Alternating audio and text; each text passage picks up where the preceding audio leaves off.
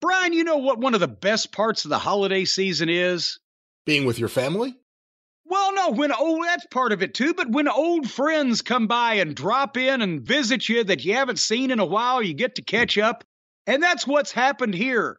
Right here on our program, an old friend of ours has dropped in, the folks from Paint Your Life. One of our most popular sponsors, one of the greatest products that we have ever promoted, has come back around because it's the greatest holiday gift in the world. And at Paint Your Life, they make it easy to get a professional hand-painted portrait created from any photograph at an affordable price. Or you can combine photos. So let's say your grandfather and your little grandson never lived in the same place because they were different ages. Well, now you can put them in the same picture. You didn't even need to shoot the thing with the camera, just have it painted. Yourself, your children, your family, a special place, a cherished pet, a lost loved one, even an action shot of you, candid photography. Whatever you've got a picture of, the team at Paint Your Life can turn it into a world-class hand-painted professional portrait under your administration and jurisdiction. And at paintyourlife.com, there's no risk. If you don't love the final painting, your money is refunded, guaranteed. And right now, in time for the holidays, you can get one of these works of art for your very own home or someone you love or care about and get 20% off and free shipping. All you got to do is text the word DRIVE, D-R-I-V-E, to 64,000. That's 64 and 3 zeros, DRIVE, to 64,000 to get 20% off and free shipping at paintyourlife.com on one of their fine portraits. Folks, again, message and data rates may apply and terms apply, which are available at paintyourlife.com/terms. But the big news, 20% off and free shipping at paintyourlife.com. Text the word DRIVE to 64,000. Paint Your Life. Celebrate the moments that matter most. Don't pay any attention to the ones that don't matter at all.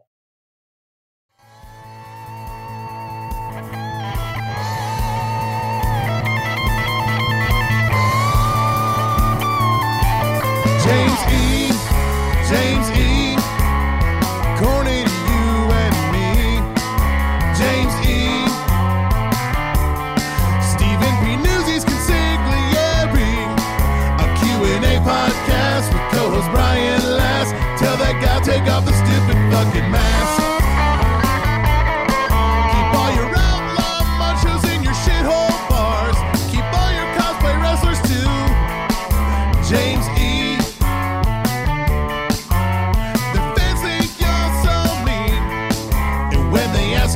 I say thank you, fuck you, bye. Keep your jazz hands off my TV screen. He's had enough of Marco Stunt, the Bucks, and Omega. We're all a bunch of fools. Try your wrist lock, hip toss, cut out all your flipping, flopping. For fuck's sake, all of you tag teams, learn the fucking rules. James E. Hello again, everybody. It's Dr. Corny, and welcome to another sick episode of the Jim Cornette Experience. Folks, I'm on the downhill slide back to good health today, but pro wrestling is still on life support.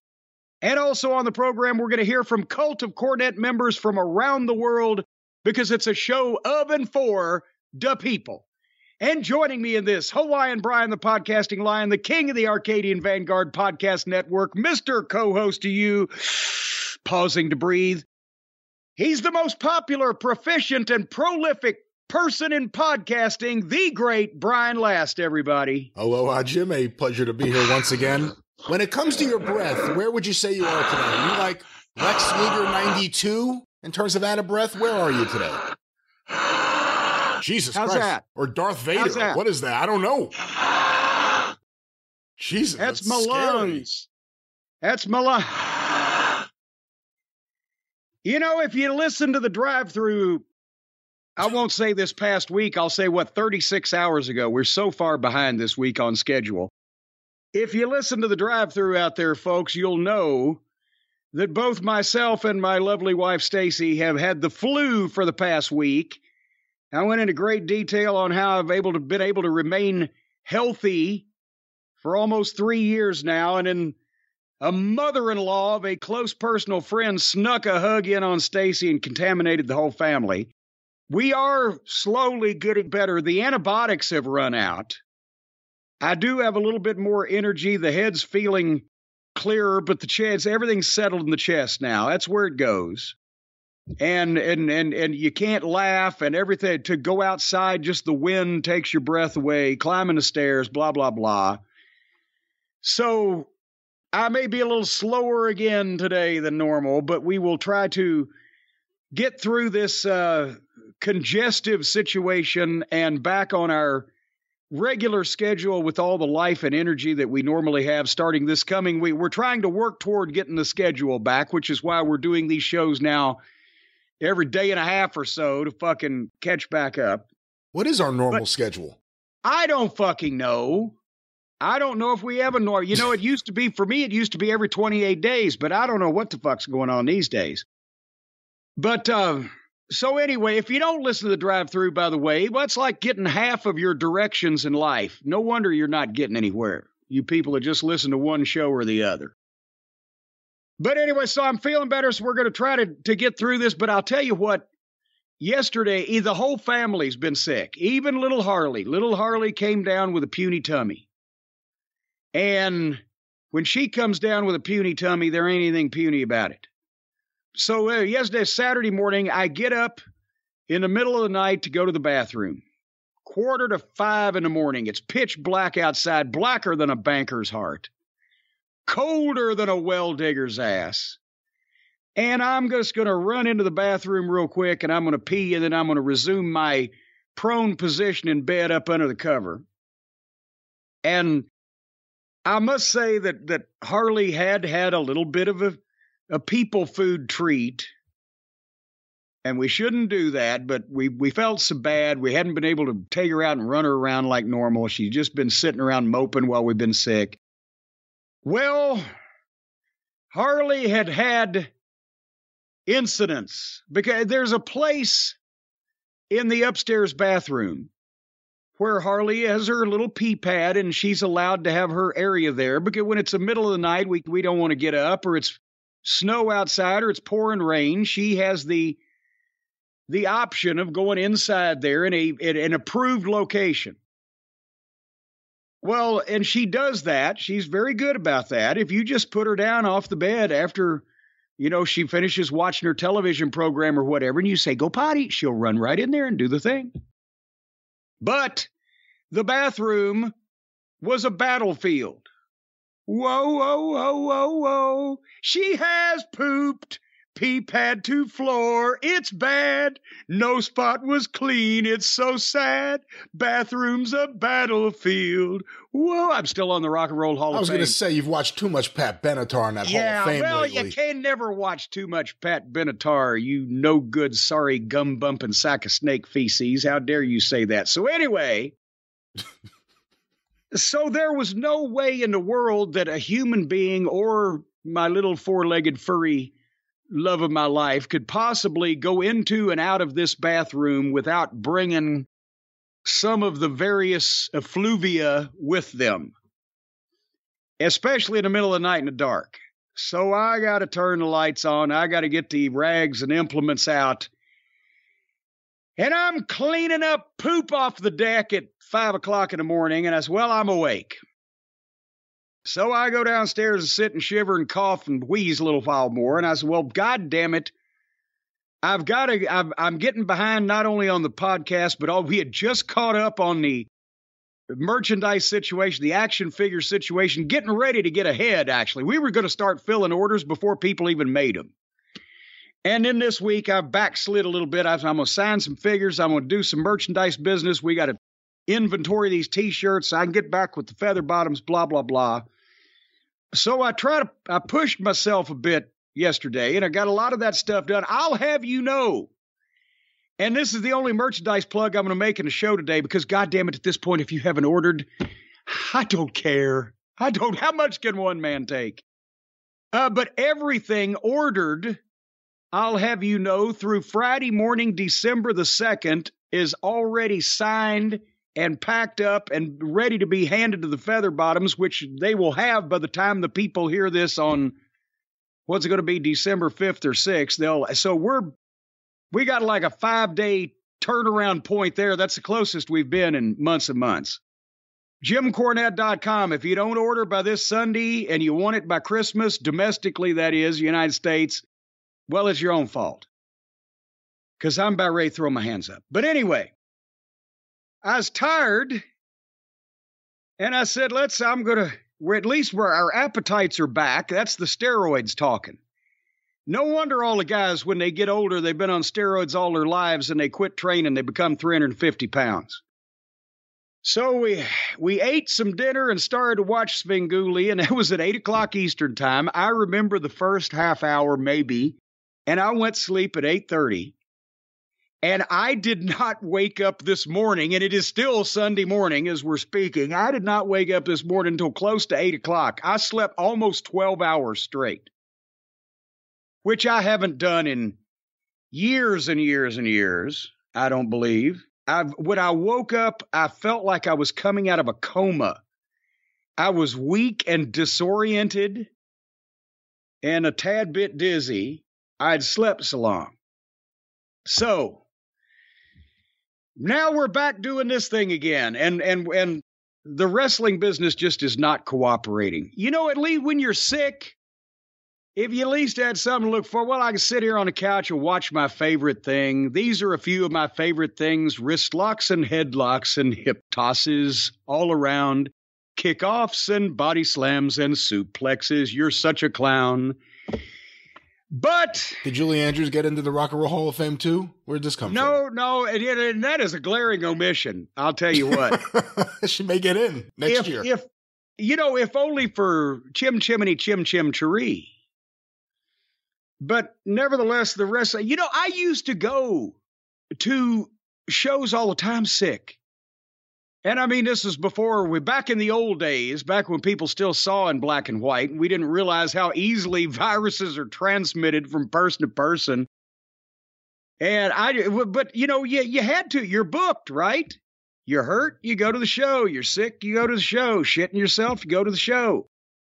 And that was the way that we were instructed back in the day when wrestling was important and profitable and fun for everyone. And I don't know how the fuck now that we've talked about when I'd have a cold and we were doing TV. And when I go back, the folks that tweet the clips from the Saturday night TBS shows back in the 80s on this day and such, and it'll be an interview with me. And I haven't seen those things in ages. And I'll spend 2 minutes of my time, right, watching me. But I can tell when I was sick because I'm talking a little slower. My voice is a little deeper. And you can tell, because we've talked about this, one of the viewers asked the question, well, what'd you do, Cornette, when you were sick? You had a cold, you couldn't do a promo or whatever. That's how I ruined my voice, because I did the fucking promos anyway when I was sick. Pushing air through the vocal cords, scarring, damaging, fucking the whole 9 yards. Mick Foley did the same thing in a different fashion when he used to do that squeal, right, that he stole off of Terry Funk. Well, nobody steals anything that he appropriated the concept of from Terry Funk. When Terry used to go, pig, sell your pig, when he's slapping guys around, and he was a maniac, and Mankind used to do that high-pitched squeal, which I'm not going to try to do now. And he fucked his vocal cords up. And it's the same thing when I used to try to be heard in a 10,000-seat building. I wanted the people in the top row to hear me yelling at them, right? But it's even worse when you've got, instead of just a cold, when you've got more of a flu or some kind of infection, and, you add in the involuntary bowel movements and all that stuff. But even 10, 12 years ago, when I was doing Ring of Honor for Sinclair, right? We shot all the TV in Baltimore. We would go to, I would drive up from Louisville to Baltimore on like a Thursday. And then all day Friday would be the pre-tape and interviews and local promos and, pre-production for the taping. And then on Saturday, we'd do 4 one-hour TV programs in the same night. And then on Sunday, Monday, and Tuesday, sometimes Wednesday, if there was a Y in it, we would do post-production at the TV station in Baltimore on the shows. And my involvement in that, obviously, was that as soon as I got there, I'd start looking at the raw footage, and I would log it, which means that you go through and you watch, and you have a time code reader that reads you an exact time code down to the frame on the video you're watching. And if anybody, if there's a fucked up move you want to take out, put a crowd shot over it, or if there's a bad camera switch, or if somebody says something stupid on an interview, you want to take it out, or just if there's a goddamn rotten match you need to shorten up, or somebody went long, whatever, you have to log the exact numbers to get in and get out and how to cover it. Cover with crowd, switch to camera 2, find ISO, whatever the case.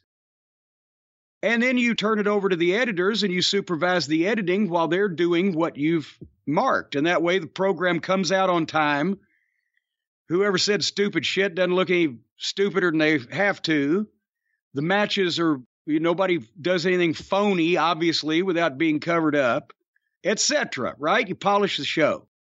And it takes to log a 45-minute program, which is, basically we were 48 minutes without commercials. It takes 3 or 4 hours because you got to sit there and roll back and find the exact spot. And then if you're still over time, you got to find places to cut, or if you're under time. So me doing it with the experience of 20 years, 3 or 4 hours for each show. And I got sick one time. The Wednesday I was about to fucking leave. Wednesday evening, I'm getting sick. Well, I ain't got time to go to the doctor. Got to drive to Baltimore. Drive to Baltimore 600 miles. Do a whole day of promos and pre-production on Friday and etc. And then Saturday, I'm really feeling it. And I've got to go to the show. And of course, being as I was technically the highest ranking wrestling person, naturally, I'm the first one in the building. I remember it used to be that all of us fucking stooges and simpletons and the underneath guys, they got there plenty early to make sure that everybody saw they were there on time. And the boss, whether it be Dusty or Watts or whoever the fuck, wandered in just any old rabbit-ass time they wanted to. Somehow that switched over the years, and I was there first, and I'd be the one flipping the fucking light switch on in the locker room, looking around, where's the fucking talent? Where's all my stars, as Jimsy would say. And of course, I was leaving there. Nobody ever left a Ring of Honor TV taping later than me and Delirious, except for the actual technical crew that still had stuff to tear down.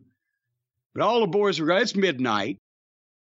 It was so late, even on a Saturday night, when I'd leave that building, I'd have to fucking call ahead in the car on my cell phone to order a fucking pizza, which was the only thing that I could find open at that time, to be delivered to my hotel room I still was on the way to, and hoping I beat it. So by the time I get up on Sunday to go down there to that TV station and start logging that footage, I am full-fledged. It turned out I was diagnosed. I had a sinus infection and bronchitis by the time I got home. So I'm sure that they loved, I sat in a corner in the edit suite or spent time in the logging bay by myself as much as possible. And I'm sure they just loved me spraying all my germs all over everybody. But we got to the point where I got finished with the work that I had to do. And, Mark Davis, the editor, and everybody could take over, and I could leave and go home. And I left on Tuesday. And this is going to be the fucking, hopefully, hilarious finale to this story. I'm driving 600 miles back from Baltimore to fucking Louisville. I've not had a good night's sleep in 4 or 5 days. Plus, I've lost my voice completely trying to talk and pitch the finishes and run through the show for 4 hours of TV on Saturday in the ring with the guys. I actually had to have them huddle up even closer to me because my voice wouldn't project where they could hear me. So I'm sure I've fucking infected half the goddamn wrestling world. And I'm in the car, and I've got about half. I'm to Clarksburg, West Virginia. And I've got a big old Kleenex box on a car seat next to me because I'm blowing my nose constantly because it's just fucking dripping and I'm sneezing and I'm coughing and I got the bronchitis and the phlegm. And who knows what my blood pressure is because I haven't taken my blood pressure medicine in almost a week because it makes me piss constantly. And I can't be pissing every 30 minutes on the side of the road in Hoo-Ha, West Virginia, or while I'm trying to do finishes or whatever the fuck. So my blood pressure's off the charts. I sneezed hard, then blew my nose, got into a coughing fit, and strained myself so bad my nose starts gushing blood. And, Brian, I don't know, have you ever been around me during one of my nosebleeds? No, thankfully. You would love it. I've had nosebleeds since I was a little kid. I had them more when I was a kid. They've gone away over the past 10 or 15 years. Blood pressure medicine probably has helped, but it wasn't even related to that. Before I was even a teenager, I had my nose cauterized like twice. They used to do that for nosebleed prone kids. Never fucking worked. Miserable procedure. Do they still do it? I don't fucking know.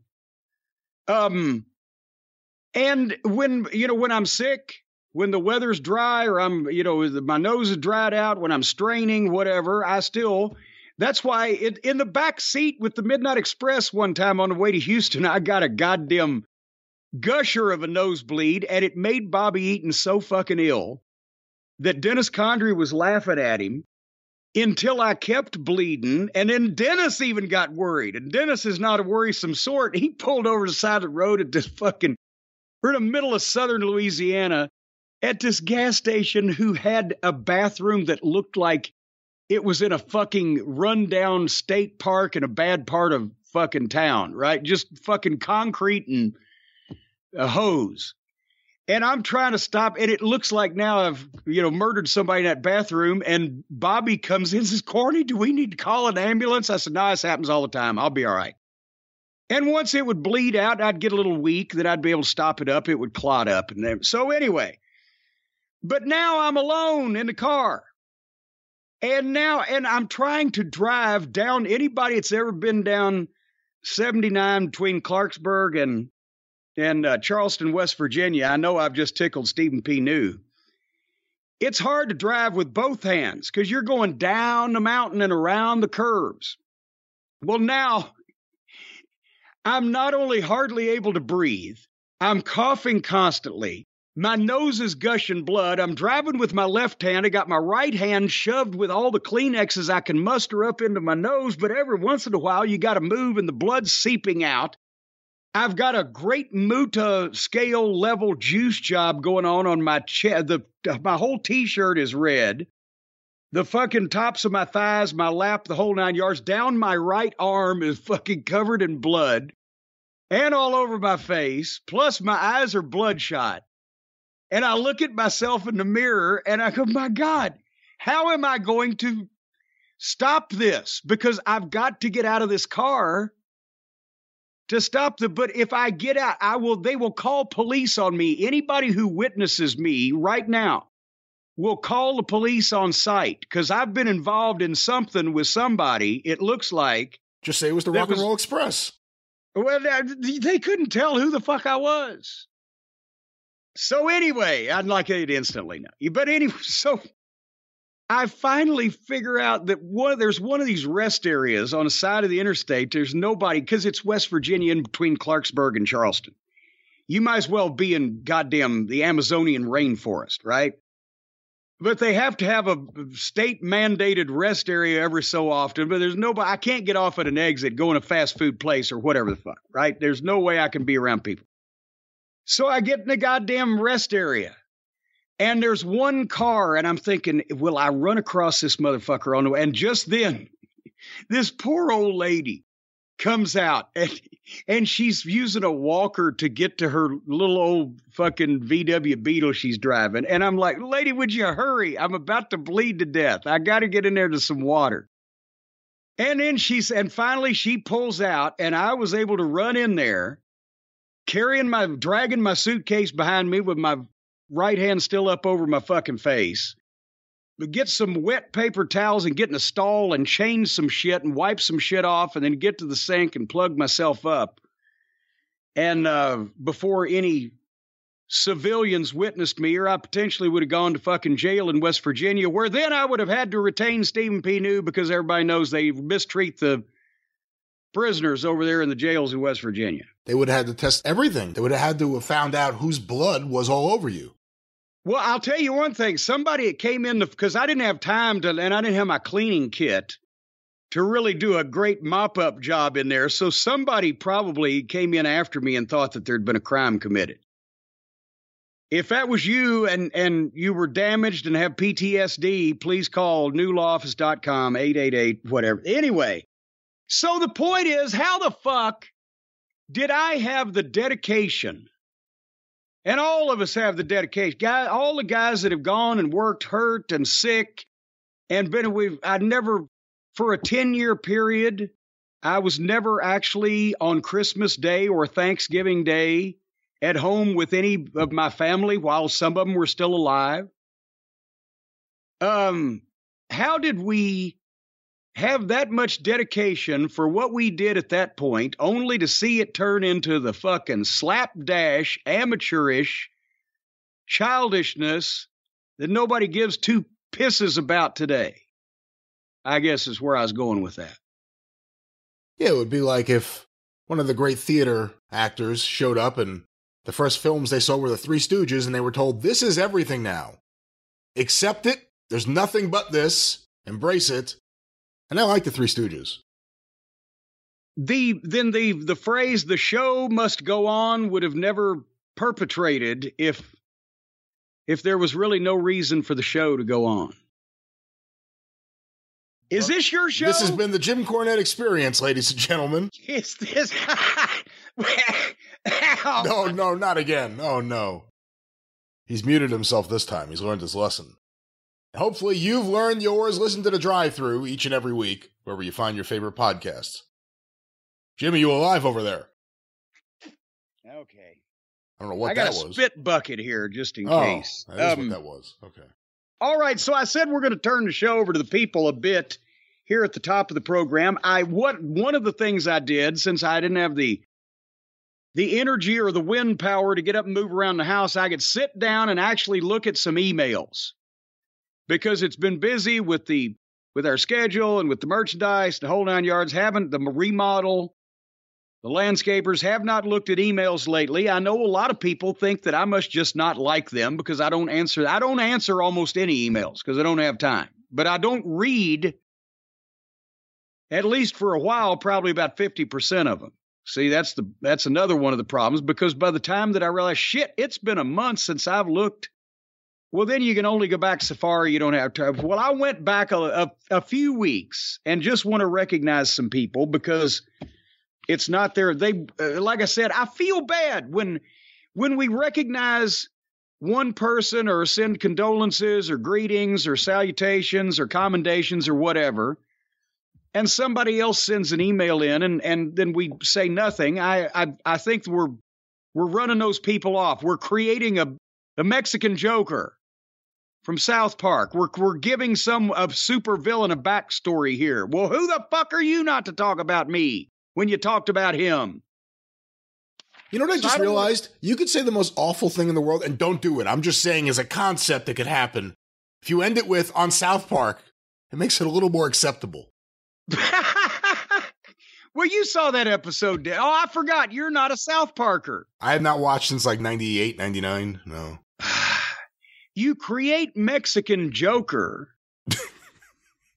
when you give a super villain the reason for his backstory, because it was one of the episodes where they were talking about how they mistreat the poor immigrants, and one of those Mexican kids is going to remember and be highly fucking pissed at the way he was treated by the supposed greatest country in the world, the United States of America, and we're going to create Mexican Joker. He's going to become a super villain, and he's going to fucking come back to get even. So I don't want to create any fucking Mexican Jokers. Who's your favorite on-screen Joker? I thought you were going to say, who's my favorite Mexican Joker? No. I'm on a Mexican on South Park radio. I'm on it. Who was that? That was Mr. Music Business? Tim Buck 3, was that it? No, that was My Future So Bright I Got. Oh, that's right. Shades. Those idiots. Yeah. Hey, Wall of Voodoo. Wall of Voodoo, I think. Was it Wall of Mexican Voodoo? Radio. There you go. All right. Wait, you didn't answer my question. Your favorite Oh, on-screen... what was your question? Oh, The the Joker. on-screen. Well, Cesar Romero was the only one. What about Nicholson? Well, I guess, he stepped into Caesar's shoes when Caesar got too old, but the movies are okay, but it's goddamn Batman is fucking Adam West, Robin is Burt Ward for all his faults and shortcomings, the Penguin is Burgess Meredith, the Joker is Cesar Romero. Now Catwoman gets interesting because everybody has their fucking ideas, but I'm honestly, here's the thing. The portrayal of Eartha Kitt was probably most Catwomanish. She got into it more. Because the white girls, they were just fucking being themselves dressed up in a costume. But Eartha Kitt became a cat, which is kind of funny because of her name. See? Her name's Eartha Kitt, not Eartha Cat. Yeah, but she became a Kit Kat. So anyway, our first email... All right, that answered nothing, but let's go to our first email. Hold on, let me go to the spit bucket. Oh, no. Mute yourself. There we go. There we go. This is... All right, now, like, goddamn, here we go back to the fucking Casey Kasem transition, because these are going to be serious here, a couple of them, and you can't... Now people are going to be... Well, now, fuck. I can be serious.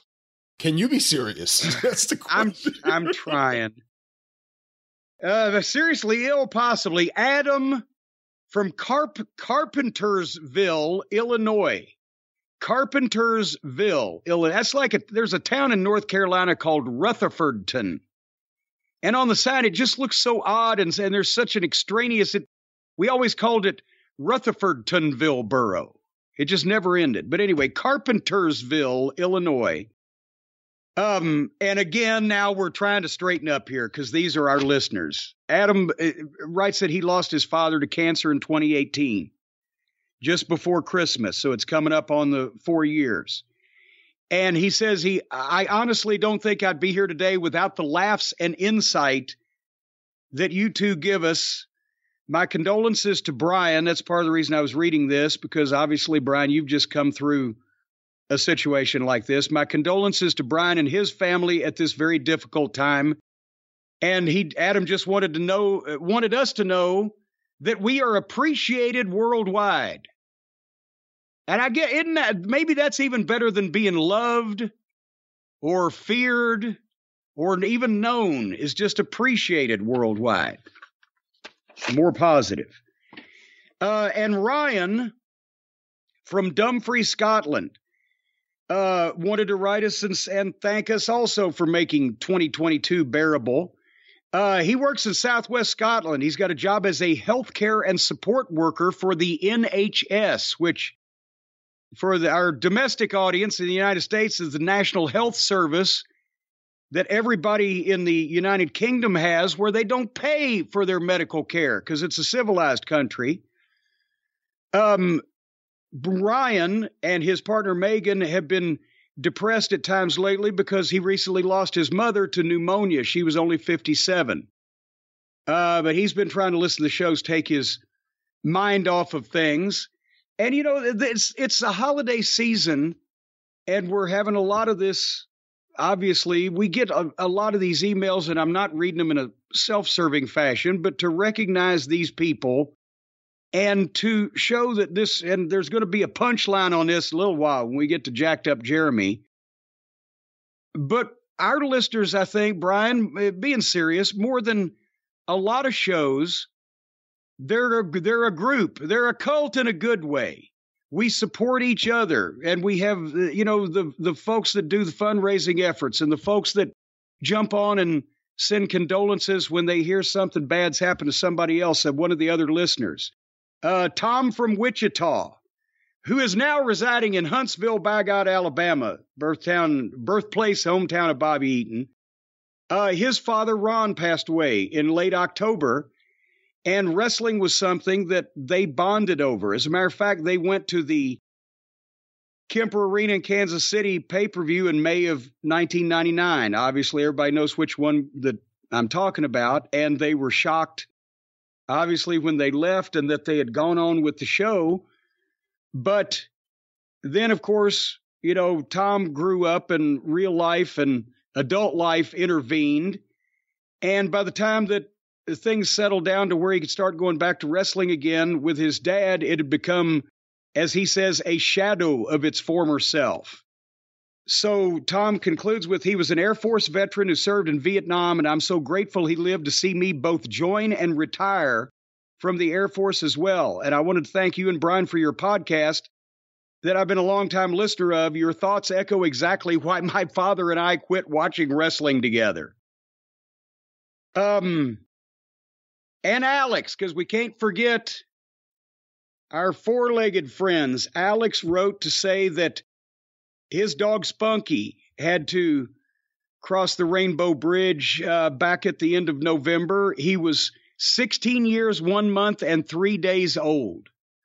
And he writes about Spunky that he was a very obedient, polite, and disciplined dog that had limitless energy well into his elder years. But he had arthritis and pancreatitis, and they had to make it easier for him. But Alex, we're sorry for your loss. And one more of these from Chad. Hello, Jim and Brian, mostly Jim, he starts out. He talks about being an old AWA fan and he's from North Dakota, which settles that talk we were having earlier a few weeks ago about why was there never any territory in North Dakota. It was basically one end of the AWA and maybe the other end from Stampede or something, because there's no people in North Dakota. But the AWA did run back in the day, and you know, he's a longtime fan. But Chad's son was diagnosed with cancer at the age of 6. And Chad's been listening to the programs that got him through that time, because his son is now 5 years cancer-free after some very difficult times. He says chemo and surgery. They actually took a bone from his leg and put it in his arm and then blasted him with chemotherapy. But his son liked listening to the programs also when he was going through treatments. And now, wait a minute, by the way, remember, this is like a 6 to 10-year-old kid. But Chad said he loved the cursing. The quote was, "Dad, he talks just like you." So, Chad, you didn't mention what your son's name was, but he's the man, and he rocks, and we're glad that he's feeling better. But the whole reason, besides the fact I wanted to recognize those people, that I mentioned that the cult is such a great group, and they're charitable and they give a shit about people, is because, again, our friend Jacked Up Jeremy Bagley, who, by the way, wrote an email that I will paraphrase because I didn't see it. It was from a few weeks ago, but after the mass shooting it was Colorado Springs. There's so many, they just blur, but at the gay nightclub, he had written an email just expressing support and his shock and sadness and outrage at another targeted mass shooting, and his support for the other LGBTQ members of the cult, which Jeremy, in addition to being a veteran, war veteran, service member, OG member of the Cult of Cornette, a successful businessman and friend of furry woodland creatures, also is a member of that fraternity or sorority, or I don't know what the fuck it is, group, what the term would be. But now Jeremy Bagley has started another cancer fundraiser. He did one before in honor of Dennis Condrey beating his cancer, and now he started another cancer fundraiser, Brian, in honor of your father. And, you know, I want to read the description to show you what kind of a guy that, and Jeremy is shepherding this, but then John Fell in Baltimore, Lee Petrie, Hot Rod Rodney Estee and Stacy as the Cult of Cornette liaison to the administration there. They're working on this together. It was Jeremy's instigation. And the description of this on the, and I don't know how to give the link verbally, raiseyourway.donordrive.com/blah, blah, blah. So if you want to go to Jeremy Bagley's Twitter at JackedUpJeremy, he's got links all over the place, but it's a fundraiser for the American Cancer Society. And basically, he says we're raising money for the American Cancer Society in honor of the great Brian Last's father who recently passed. We're asking for donations in the amount of $6.05, but anything you can spare is appreciated. We're running this campaign from December 12th through the end of Hanukkah, which is December 26th this year. And when we're finished, we'll mail a giant check to Brian and his family as a symbolic gesture of your support. And hey, Jeremy, these giant checks are a big deal to Jeremy because it was like, I can't remember the exact amount on the Midnight Express check, which I ended up in possession of. I think I was the only one not flying out that day. But when he raised, my God, $6,000 or $7,000 directly and thousands more with people donating as well for a couple of years ago for the Midnight. But at any rate, so we appreciate everything that you guys do and how you support us and or other people and other listeners of the shows when they're going through bad times also. And if you can find it in your heart to suffer through having to look at Jeremy Bagley's picture to find his Twitter and hit the link and contribute to this, it would be a lovely thing. That's all I'm saying. And that's very nice of him, and I really do appreciate it. My family appreciates it, and thank you to everyone involved, especially Stacy and John Fell and everyone who's contributed. I want to mention one other thing, if you don't mind. Yes. Another charity my father actually was a big believer in is one called Locks of Love. A few years back, he grew his hair out again, and he cut it all off to donate it to children who need hair. Oh, okay. I've heard about that. I thought when you said Locks of Love, I thought you were, it's next to the bagel place. It's called Locks of Love, LOCKS, Locks of Love, not locks as in locks on a bagel, which sounds delicious right about now. But check that out if you're so inclined to grow your hair and donate it to children in need. I wish I could just grow my hair anymore. I'll find another way to contribute. I don't know if maybe I'm so sorry. Shit, Harley just got a trim. And she's got all kinds of hair.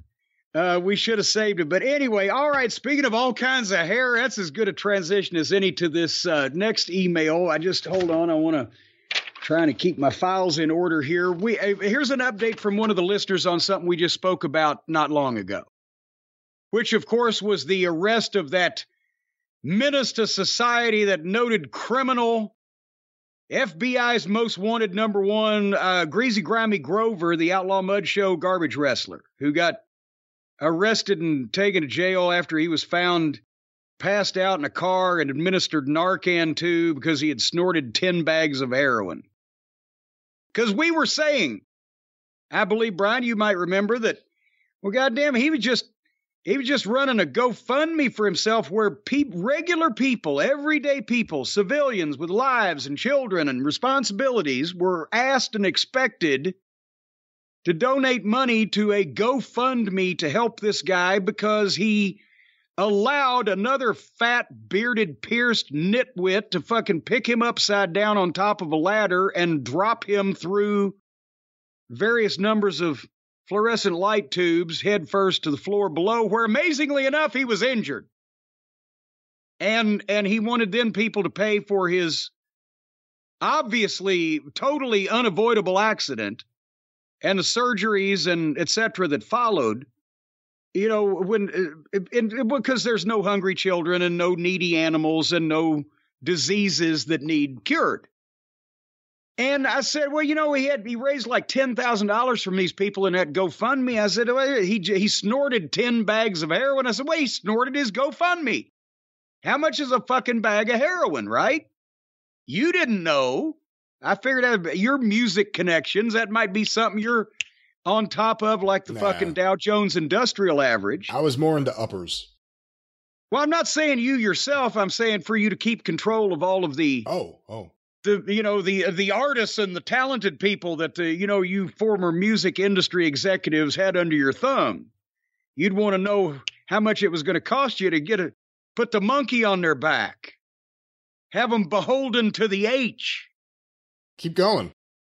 All right. Anyway, any other nicknames for heroin?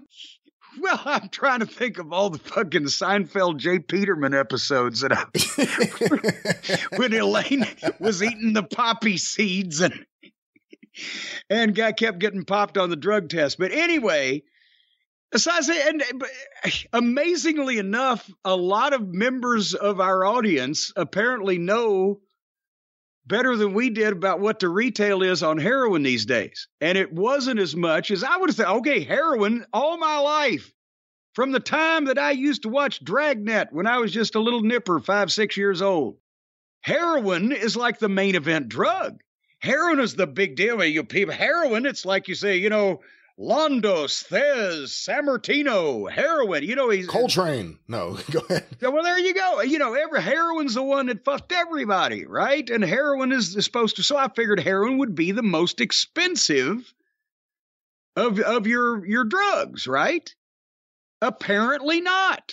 This is what I'm finding out now. There's one particular email here, but we got comments on Twitter and we got emails and whatever the fuck. But this is from Sharon. I was listening to you talk about the arrest of Grover, the outlaw wrestler, and mentioned that he was caught with 10 bags of heroin. Actually, I don't think he wasn't caught with it. I think he said he snorted that. But they caught him with the heroin and the methamphetamine and the alprazolam and the failure to keep right and the expired tags and the whole 9 yards. So she says, caught with 10 bags. One bag costs probably $5, maybe 10, depending on where he gets it from and what's cut into it. They are teeny little bags, and 10 is honestly about average for what my clients use at a time. Now, wait a minute. Whoa. Let's back up. Before you have any bad feelings about Sharon, she is a counselor at an inpatient treatment program. Okay, so that's what my clients. Now we have a different perspective on it because I did the same. I'm like, wait a minute. And alprazolam, by the way, imagine this, is Xanax. I knew it was a generic prescription name for something, but it's Xanax, which, well, I never read the fine print on the bottle when every 20 years I'm getting on a plane. I just drink the whole goddamn bottle down. But anyway, she says, I'm not surprised a lot of the deathmatch wrestlers are hooked on opiates. People with opiate problems try to fake medical problems a lot. So going out and intentionally getting hurt like that is a good way to help feed your habit. Good strategy. Which makes me start to think about something. Because everybody has been saying, oh, well, no wonder all those deathmatch wrestlers get hooked on drugs and heroin and pain pills and everything, because look what they do to themselves. Because it's in the real professional wrestling industry, in the legitimate professional wrestling industry, obviously pain pills for the past 30 years or whatever have become an issue. And that is because of the damage that you suffer as a professional wrestler that you go through in a lot of cases. That's probably almost all the cases. That's the start of anybody's dependence in the legitimate professional wrestling industry on pain pills or pharmaceuticals. But now I've never thought about it this way, and this might explain some shit. The garbage wrestlers, do they become garbage wrestlers, deathmatch wrestlers, because they're already drug addicts and they feel, well, fuck it, I got to figure out a way to hurt myself so somebody will pay me something to do to myself what I'm about to try to do anyway so I can go to the fucking hospital and get more drugs. Does that explain why they've damaged their brains They're addicted to drugs already. They're fucking on the lower dregs of society to begin with and have no marketable skills and or fucking hope in life.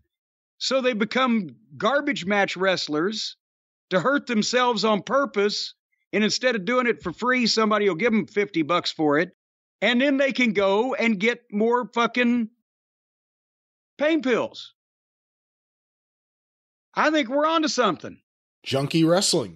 We're onto something. You know, you said something before, you thought the shit that fucked you up would be the expensive stuff.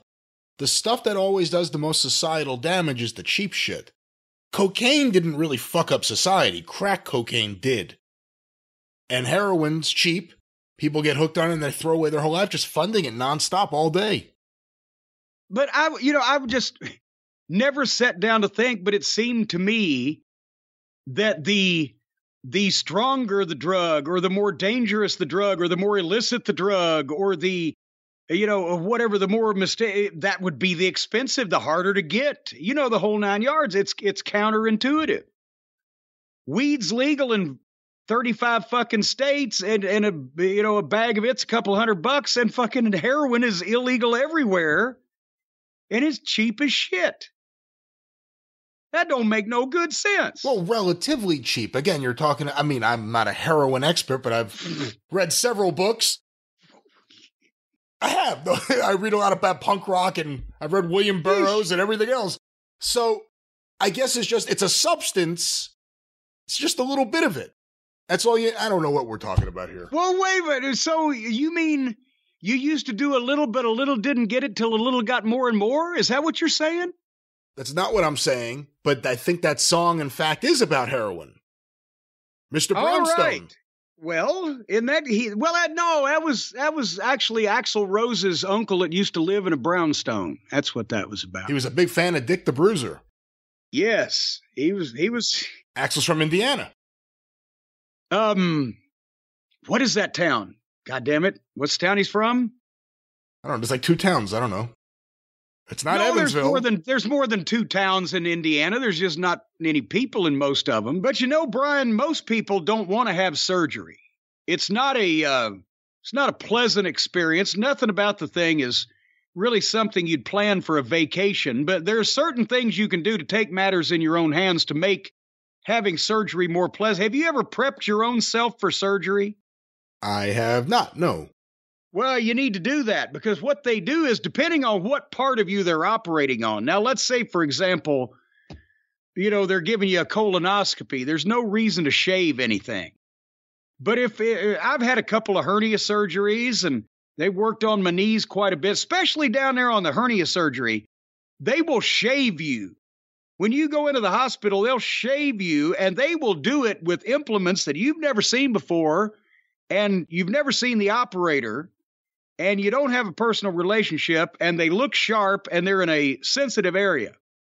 So what I figured out after the first time, I always prep myself.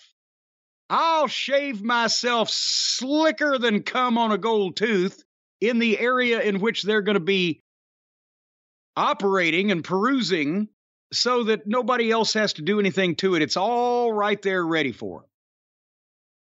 That's a good idea, ain't it? After the first time, how many times have you gone in for this?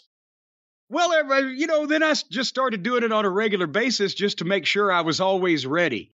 But I'll tell you what, folks, if you want to shave your crotch to prepare for surgery, or just to prepare for fun times over the holidays, well, then you need to check out our friends at Manscaped. Because by cracky, it's never too early to start thinking about Christmas gifts or cleaning your crotch.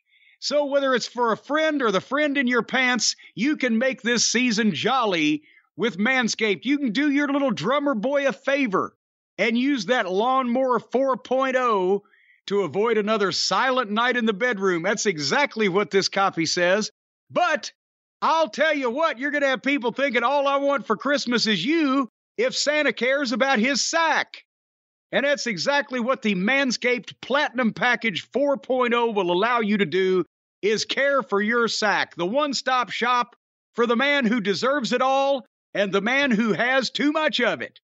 It's got everything, including the Lawnmower 4.0 body trimmer, the Weed Whacker nose and ear hair trimmer so you can get hair off of every surface and all of the orifices. Well, I wouldn't advise taking that Weed Whacker nose and ear hair trimmer south of the border and inserting it, but it's up to you depending on what type of foliage you have. But the Lawnmower 4.0 does a heck of a job of at least mowing the shoulders of the Hershey Highway. And there's a 4000K LED light on it, so you can backlight all of that stuff and you can mow it down. Then the Crop Preserver Ball Deodorant and the Crop Reviver Ball Toner can solve those odor problems all day long. No longer will your friends and neighbors and loved ones be able to smell you coming halfway down the road. Instead, you will be spreading holiday cheer with a leer. And for the perfect stocking stuffer, add in the brand new Body Buffer. It's an incredible body scrubber that makes exfoliating easy. You can exfoliate all the foliage that you need with the brand new Body Buffer. Go to manscaped.com/JCE right now, and you're going to get 20% off and free shipping. 20% off and free shipping at manscaped.com/JCE right now to get your jingle balls ready for the holidays. And then, of course, New Year's, where they drop the ball. What do you think? If Manscaped was to sponsor Dick Clark's New Year's Rockin' Eve, would they start dropping 2 balls? I don't know how to answer this. No. All right, well, let's move on from They balls. would focus on the one ball that's been established for 100-something years. Well, it's the year 2022, about to be 2023, out with the old, in with the new. Shouldn't we, for the second millennium or whatever, shouldn't we have 2 balls? Don't you think if they were going to add 2 balls, if we're going to go with this stupid fucking issue that we're talking about, if they were going to add 2 balls to the ball dropping in Times Square on New Year's Eve, wouldn't they have done it for the year 2022 with 3 2s in it?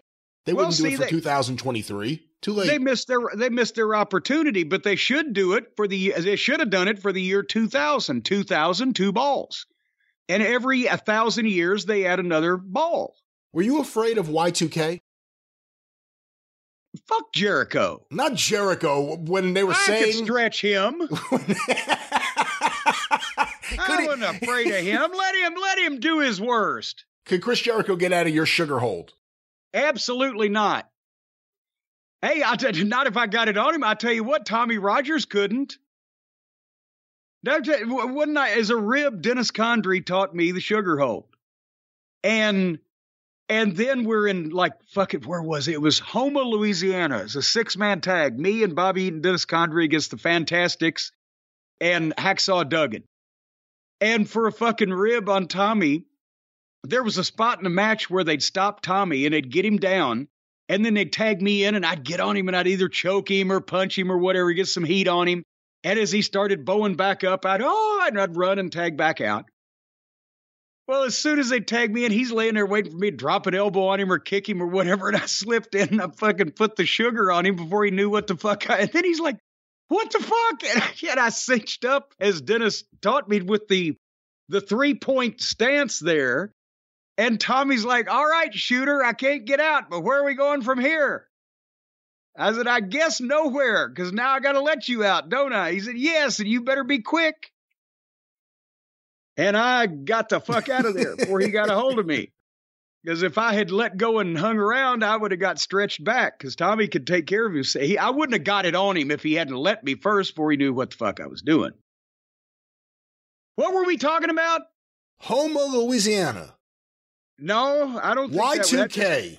Y2K. Oh, you mean the virus? The alleged virus. The alleged virus. No. Because, I knew how to do things manually. And I would have enjoyed it even then if internet technology had gone all to shit. Because people rely too much on that. Smart technology is too ignorant to put your full confidence in. If you look at your lifetime, what do you think is the ideal year in terms of technology?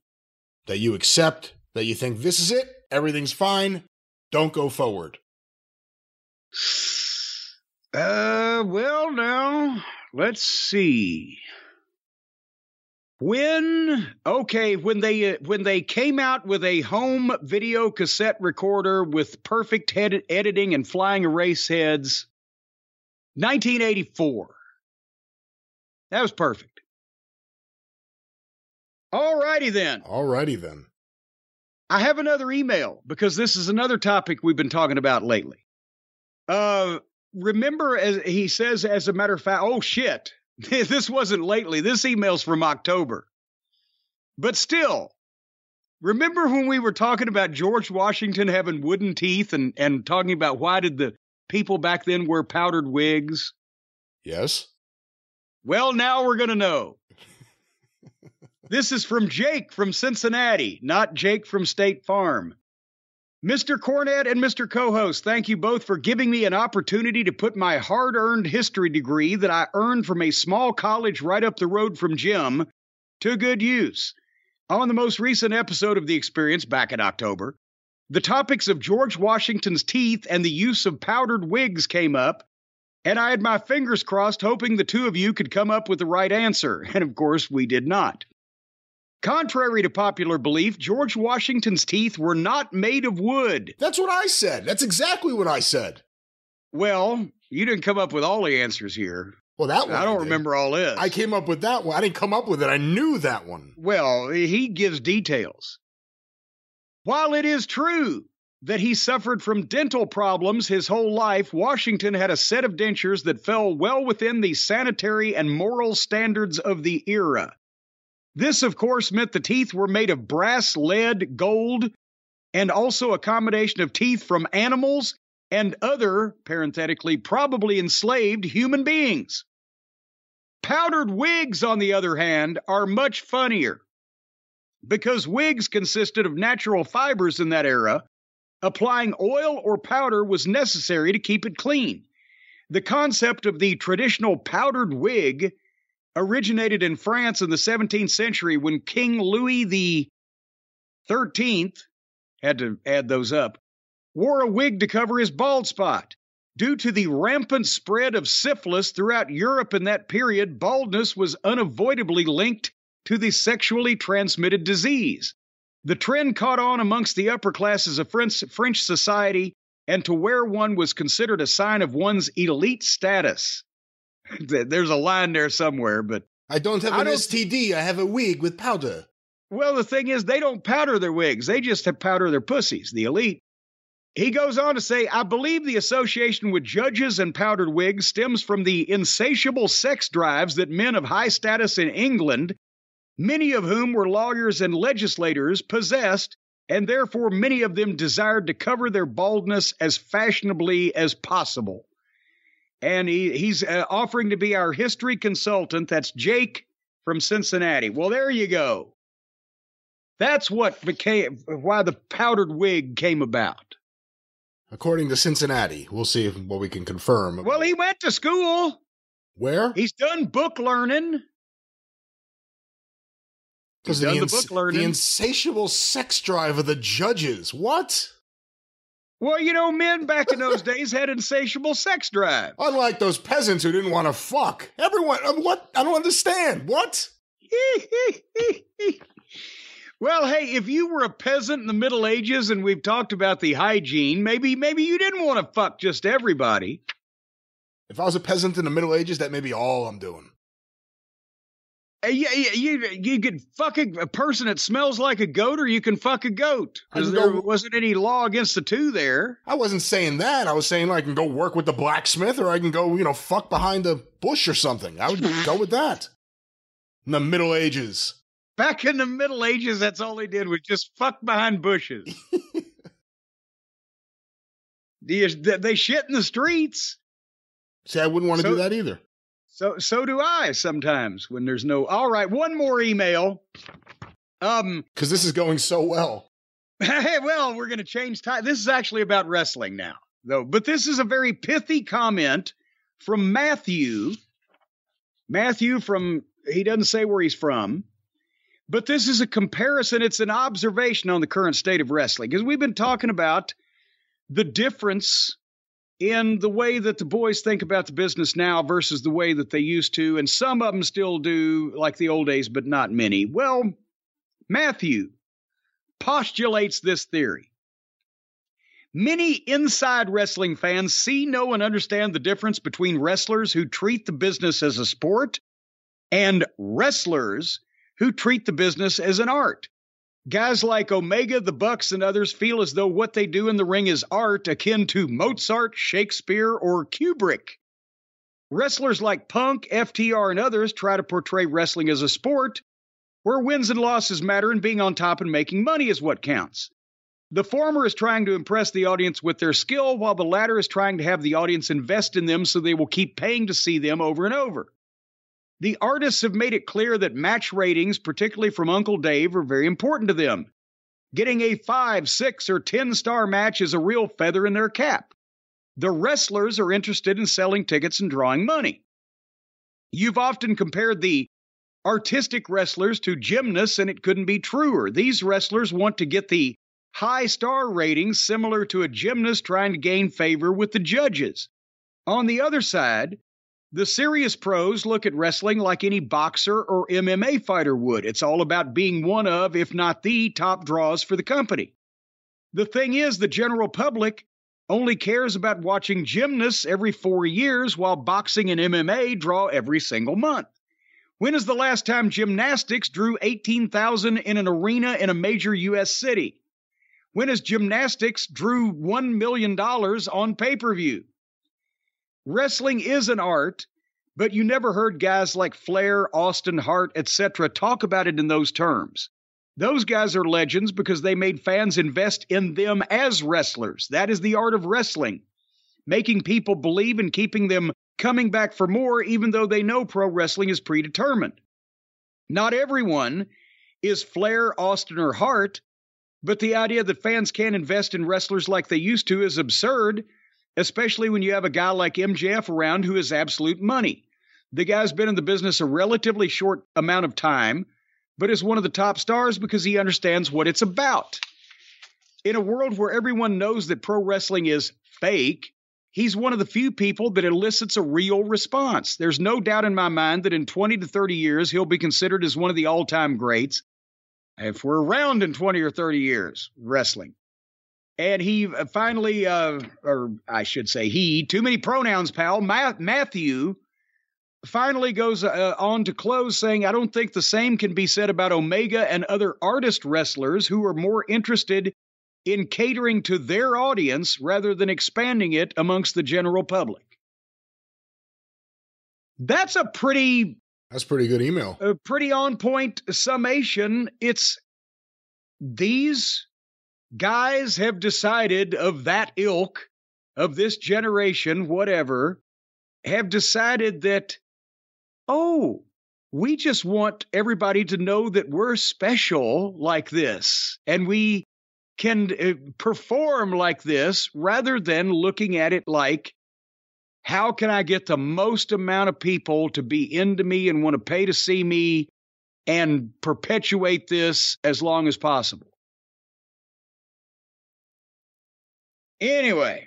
It's interesting to think about how many people get involved, how many people become wrestlers now because they want to have matches, because they just want to go in there and do what they have seen on TV or seen, can't say videotape anymore, seen on YouTube, whatever it may be, versus someone who says, I want to be a big personality like The Rock or Steve Austin or whoever it may be, Ric Flair, Hogan. You know, that's the thing.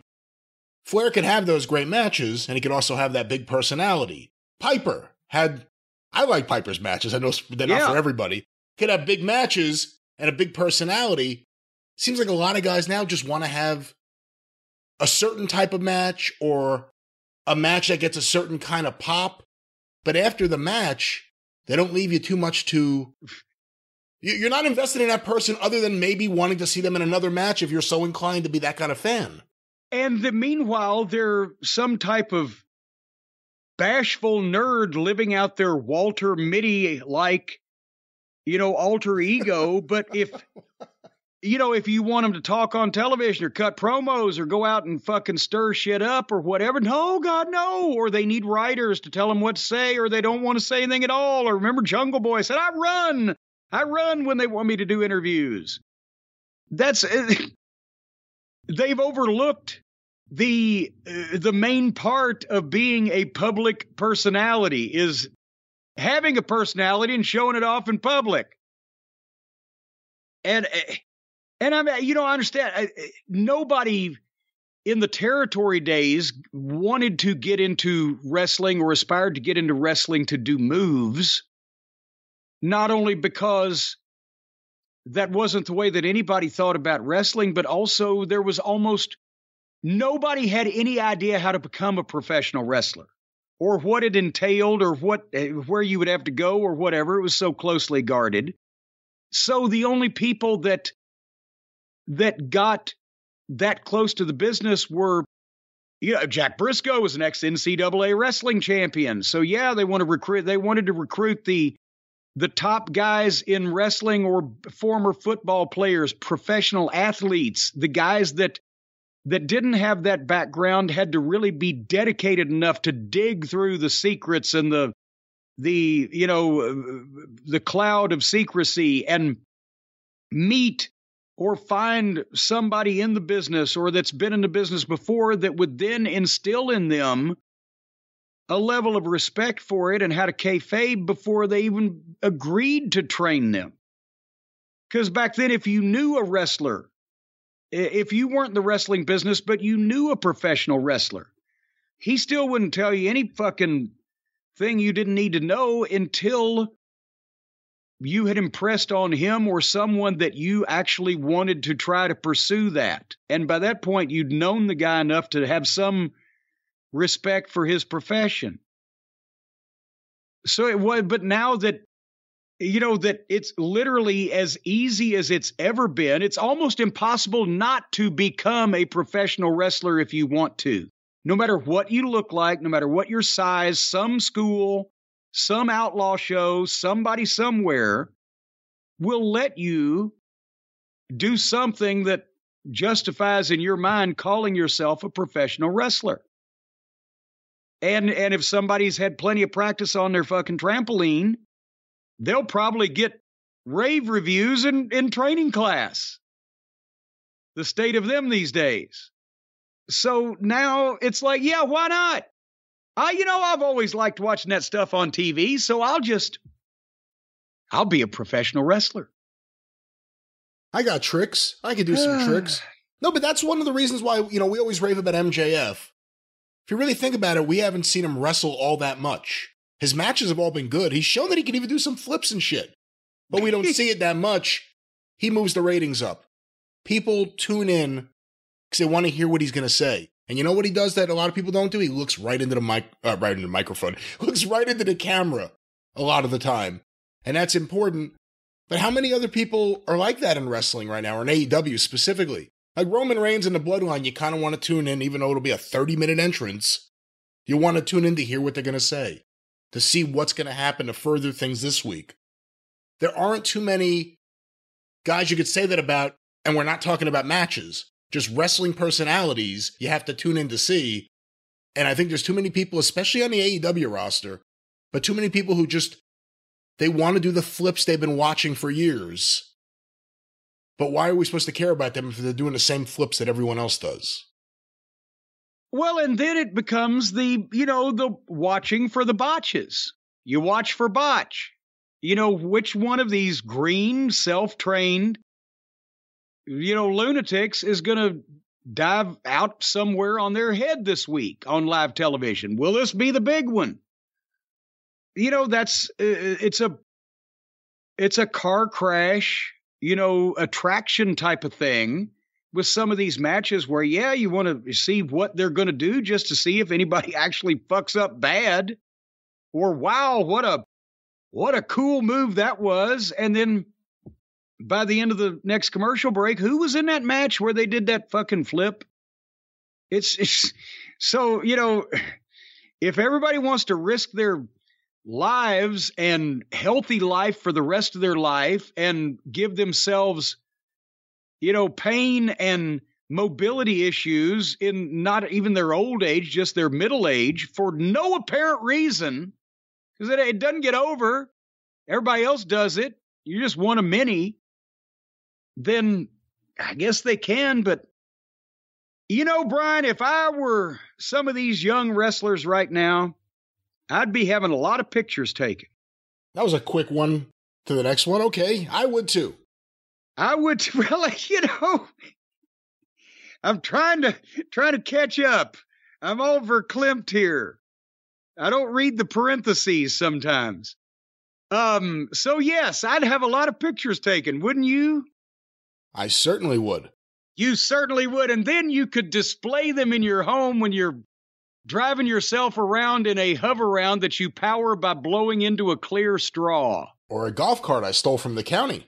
Or a golf cart you stole from the county. Either one of those things will work for the purpose of this particular exhibition here. But the point is, you'd have pictures of yourself in your moments of glory that you can't do anymore. And as a matter of fact, folks, that's open to anybody. You don't even have to paralyze yourself. You don't even have to jump off the top rope and break your own neck to be able to enjoy photos of treasured memories and loved ones and pets and friends and even enemies. If you like to keep a picture of them up every once in a while, just so you can remember what you'd like to do to them in the future. I've got a particular space like that, but nevertheless, for all of you. What? And I've got a place where I put pictures of people that I just want to remember one of these days. But nevertheless, it's the holidays, a time of love and joyousness and togetherness. And you want to do nice things for people. Brian, don't you want to do some nice things for people? I certainly do. There are ambulances or sirens in the background. I don't know what's going on. Well, that's because you've done too many nice things for people and they found out where you live. Folks, where I'm going with this is the Skylight Frame. They're back. Our friends at Skylight Frame, one of the most popular products that we have ever promoted here on the podcast. The Skylight Frame is not just a frame for one picture. It's a frame for any number of pictures because it's all hooked up to the wireless. And all you have to do is take this beautiful flame. It's a black frame, got a white mat. It matches anything. Black and white goes with anything. Ebony and ivory, baby. Lives together in perfect harmony. And you can put it in your home and you can display it, but it's got a touch screen that lets you swipe through photos that have been downloaded or uploaded, or you've sent them downstream to go up the creek without a paddle, and they appear on this touchscreen on the Skylight Frame. Now, you can choose from two size options now, Brian. I don't know if you've heard about this. The original 10-inch or the brand new extra large 15-inch. And boy, that thing it'll do some damage, boy. I tell you, it'll slide in there and it'll take up some space. You can see these pictures coming a mile away. There's 100% satisfaction guaranteed. If you don't love your Skylight Frame, they will give you a full refund. But the cool thing is you can preload it with photos that are important to the person you're going to give it to as a gift, and then they can just turn it on and wham, boom goes the dynamite. There's love's in the air. They'll cry, they'll hug you, they'll whimper, they'll thank you, they'll grovel in front of you. If you want to have your in-laws groveling this holiday season, it's the great thing. Or if you get it for your own home, then you can load these things, do it yourself, or other people can send photos to your frame if you give them the information. I mean, you're not just going to get random, dick pics off of the internet or whatever. You got to be in the circle of trust. But nevertheless, all you got to do right now is go to Skylight Frame, that's SkylightFrame.com, and enter the promo code DRIVE, and you're going to get $15 off of your purchase of the Skylight Frame. Whichever size, the 10-inch or the all-new extra large 15-inch. SkylightFrame.com, promo code DRIVE. You get $15 off. You'll make your family happy, make your friends happy, make your neighbors jealous. All you got to do, skylightframe.com, promo code DRIVE. It's as simple as that. You have one in your home, Brian. I have 2 in my home. You have 2 in your home. That's right, because you got such a big home.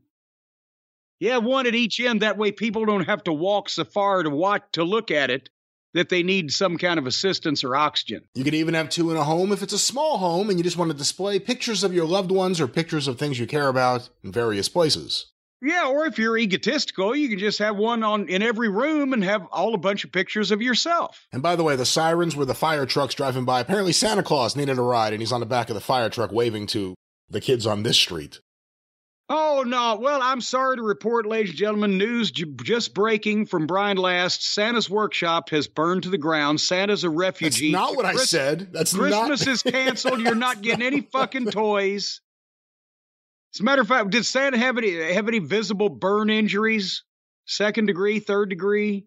No, he was holding up a Cornette action figure. Oh, good. He saved the most important stuff.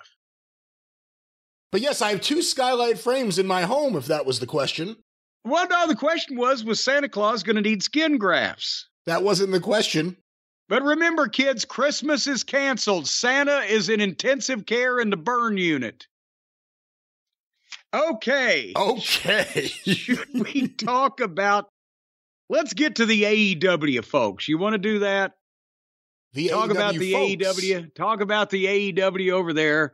We mentioned something about her. We did some of it on the drive-thru because I couldn't wait to see the MJF and Regal segment. So we talked about that from this past Wednesday night's Dynamite on the drive-thru, but there was a couple other things on the program, including Danielson and Dax. But what am I hearing now? We've already talked about William Regal and his short-lived fucking association with MJF and how this whole thing has fallen apart. There was not a clear linear story told. I know they're going to try to blame it on, well, we didn't know Punk was going to be gone. And even if he hadn't been gone because of the media scrum, he would have been out with an injury. Yes, but then they've been going back and forth and changing this shit since then. And now suddenly William Regal has turned on the Blackpool Combat Club and allowed MJF to win the AEW World title, starting a long reign of MJF and Regal, a reign of terror as the Heenan and Bockwinkel combination that lasted a grand total of 10 days and 1 television appearance until MJF then knocked Regal out and fucking left him laying. And we mentioned at the time, and I guess time will tell. Who was it that wrote that classic lyric? Only time will tell if we'll stand the test of time. Time will tell, but it's looking ever more like that we were correct, Brian, when we said that they are trying desperately to figure out a way to hurry up and write William Regal out of this dramedy that they got going on to get him out of there. And it's being reported, Tony Khan won't comment on it, but it's being reported in a variety of places that Regal is anxious to go back and work for his friend Paul, which we obviously have said that there's no way that Regal would have been fired last year if Paul had been in charge instead of Vince. And now EC3, who has worked with Regal in the past, as you know, in Regal's job is, important job in developmental in NXT. And EC3 has made comments to the effect that he believes that Regal had buyer's remorse on that contract and he's trying to get the fuck out of Dodge. Do you have those comments that he claims Mr. Regal made? I have it here. Apparently EC3 did an interview. It's nice to know that the Carter family name has continued on in wrestling. Here's the quote. He's too valuable to not be in a developmental system. I know we could say, oh, he's there mentoring the people in AEW. The thing is, they're not listening. The talent doesn't listen to the veterans for the most part. When he went over to AEW, the word was, he said, I immediately regret this decision. There's very much a maturity issue here within management. And that's the end of the quote. So, let's see now. That JR gave advice and was publicly ridiculed on Twitter and on social media by the young folks over there for trying to give advice. Punk said, well, nobody wants to listen to anybody's advice. Old Hangnail actually came out and said, no, I don't look for or listen to much advice. We've heard that, I don't know who made the comment, but I've heard Billy Gunn shakes his head a lot at why the fuck won't they listen to me? I think Road Dogg made that comment. Road Dogg made that comment. Do you think there might be something to this? And I think it's more than talent. We're talking about management, too. Well, he did say, or according to EC3, Regal said there was a maturity issue with management.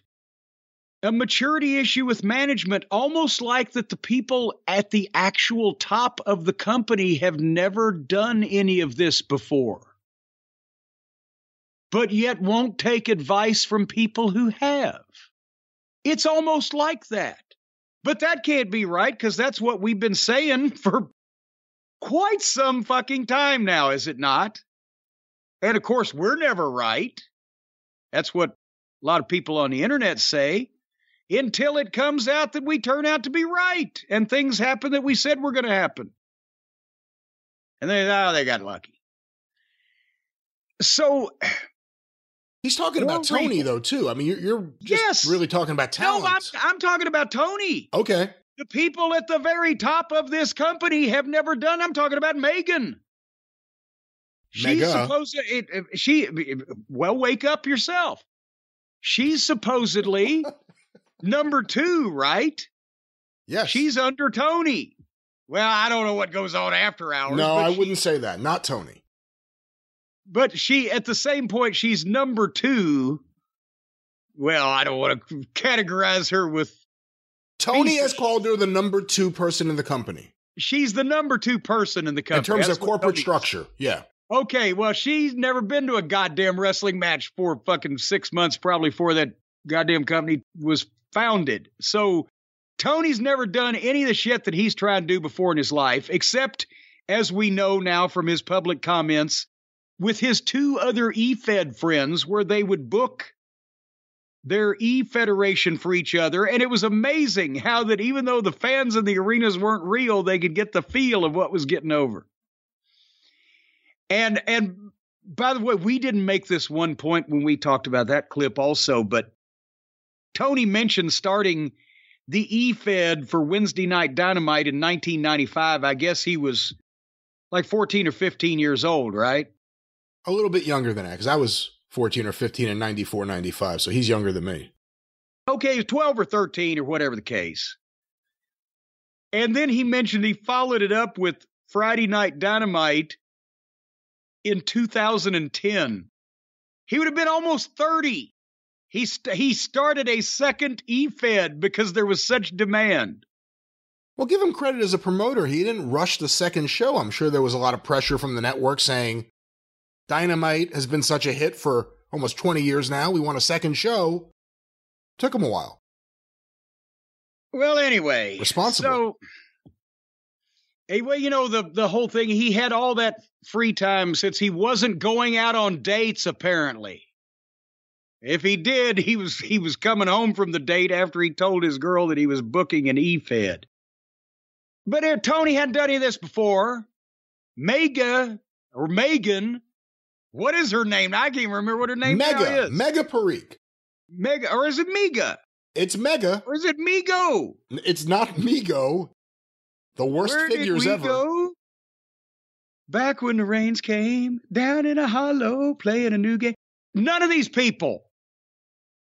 And then you got the EVPs who have done what they allege is wrestling, but have never EV'd any Ps. The guy in charge of the video game, I don't know anything about video games, but I understand from people who do know a lot about video games that this thing's taken a long time. And he put the love child of Richard Simmons and Leo Sayer in charge of a $100 million project. So the point is, everybody is making up for their complete lack of experience over there by not listening to anybody that has any. And the TV show looked like it. As I mentioned, we already talked about the MJF and Regal segment and controversy, etc. There were a couple other things on this program. I'm not going to go into excruciating detail on most of it. But I mentioned I was sick on the couch, and I would turn the TV on at 8 o'clock to see if I'd see Danielson and Dax, because I figured, okay, they'll put Danielson out there first, try to keep the big bangers, right? Because that's the only way they can get a banger on the AEW program is if they keep it from the previous program. But here comes Moxley, so I tuned back in later. Apparently, this was the in-ring promo with Moxley that now that he's been made to look like a complete fucking putz by everybody, his fucking mentor turned on him. His good friend and partner, Bryan Danielson, last week kept him from killing Regal in storyline because Danielson loves Regal, and in actuality because obviously Moxley couldn't get his hands on the guy that turned on him and fucked him and knew apparently what we think now that he never was going to, because Regal's on his way out, so he had to at least give him a verbal tongue lashing on the way out. That was last week. So now this is Moxley's promo where he comes out and again talks about what a badass he is and how he's going to run this whole place and blah, blah, blah. He said there were 3 certainties: death, taxes, and Jon Moxley. And all 3 of those have the same appeal to the viewer. It was a weird expression, wasn't it? Well, Mama Cornette used to say there's only 2 things for sure, and that's death and taxes. And Jon Moxley. But what does that mean? Moxley's trying to, yeah. I have to pay my taxes. Unfortunately, we all die. But how does Moxley fit into that equation? He'll just always be there no matter what. He'll always be. Well, and apparently with that new long-term contract that he's signed, and his wife's got a job there, so he doesn't even have to go home to visit her. So anyway, he's still trying to be a badass, and he claims that there's not a man within 100 miles with the balls to tell him different. And of course, they play music at the perfect cue, and it is hangnail Adam Page's music. And oh my God, here we go. Now, 2 more baby faces are going to fight to see who's going to be the fucking #1 contender to the world title. He comes out in his cowboy outfit. Did you see that ensemble that Page was wearing this week, Brian Last? Can't really call it a cowboy outfit. It's more like a guy who lives in Brooklyn and there's a cowboy-themed bar down the street that they all hang out at. It's like he told his wife to go to Cox's and get him a seersucker suit. She got mixed up and went to Sears instead. And there is Hangnail Page in the ring, face-to-face and toe-to-toe with a homeless plumber. It looked like the representatives of a showdown between a pride parade and a coalition of the fucking underprivileged. I've never seen, maybe in the 50s when Nudie started making the cowboy outfits with the rhinestones and the appliques, maybe Page, and nevertheless, anyway, Moxley's like, you sure you want to do this? And Page nailed him, and they had a big fight, and they went to the floor, and security, and referees, and a big pull apart, and a bunch of break looses. And Page looks ridiculous visually, the way he dresses, and he has no personality whatsoever besides the empty-headed twit that he apparently is, but he gave this everything he had. And if you didn't see 3 or 4 of these bench-clearing brawls in every week's program, this was a good one. They were fighting, and the people were in it, because they'd break loose, and then they get pulled apart, and they'd break, and people thought it was over, and then they break loose. That's the idea of the break looses, they think they've got it settled down, and it's a big pop because the guy breaks loose. But on one of the break looses, all the people had drugged Page up to the stage, and Moxley runs up the stage after him, and he's coming 100 miles an hour, and you can hear the people getting up like, yeah! And then Moxley tries to run past the cameraman that's got his back to him and past another guy, and ran straight off the side of the stage and busted his fucking ass face first, and the people went, hell! Everybody in the building, so even the announcers had to say, oh my God, and Moxley's fallen. I hope he's okay. And it would just, but all I could think, again, who's the baby face? Are we going to, because Moxley is too, I think, convinced that he is a superstar to want to switch heel right now and tell all the fans, fuck you, after he just lost the title that he's just lost fucking 3 times in the last 2 months or whatever, this goddamn booking and the whole fiasco of the thing. Is Page going to be a heel? He couldn't be any worse heel than he is a babyface, but that's faint praise. Or are they just going to have 2 guys? Because Tony, I wonder if the 2 guys that he booked the E-Feds with, I wonder if that's still his crowd that he's listening to. Because it sure ain't the fucking people in his buildings. Well, he may be listening to an internet crowd, but I'm not sure if it's just confined to that. But if so this is going to be Page and Moxley now. Like, then if, okay, diminish both guys. You're going to have to pick somebody to be behind, or you're just going to say, fuck it, I'll wash my hands of the whole thing. So if you're behind one of them, then you're against the other one, and that means that he's turning people against one of his baby faces. After we saw the stuff with MJF and the crowd reaction to Moxley in a few different places, and Moxley's reaction to the crowd not being with him, I'm actually thinking he should be a heel right now. I'm not saying he shouldn't, but I don't think that he's going to be. And how are we going to tell? Let's see. Usually it's the heel that is the cheater and the badass and the guy that drinks blood.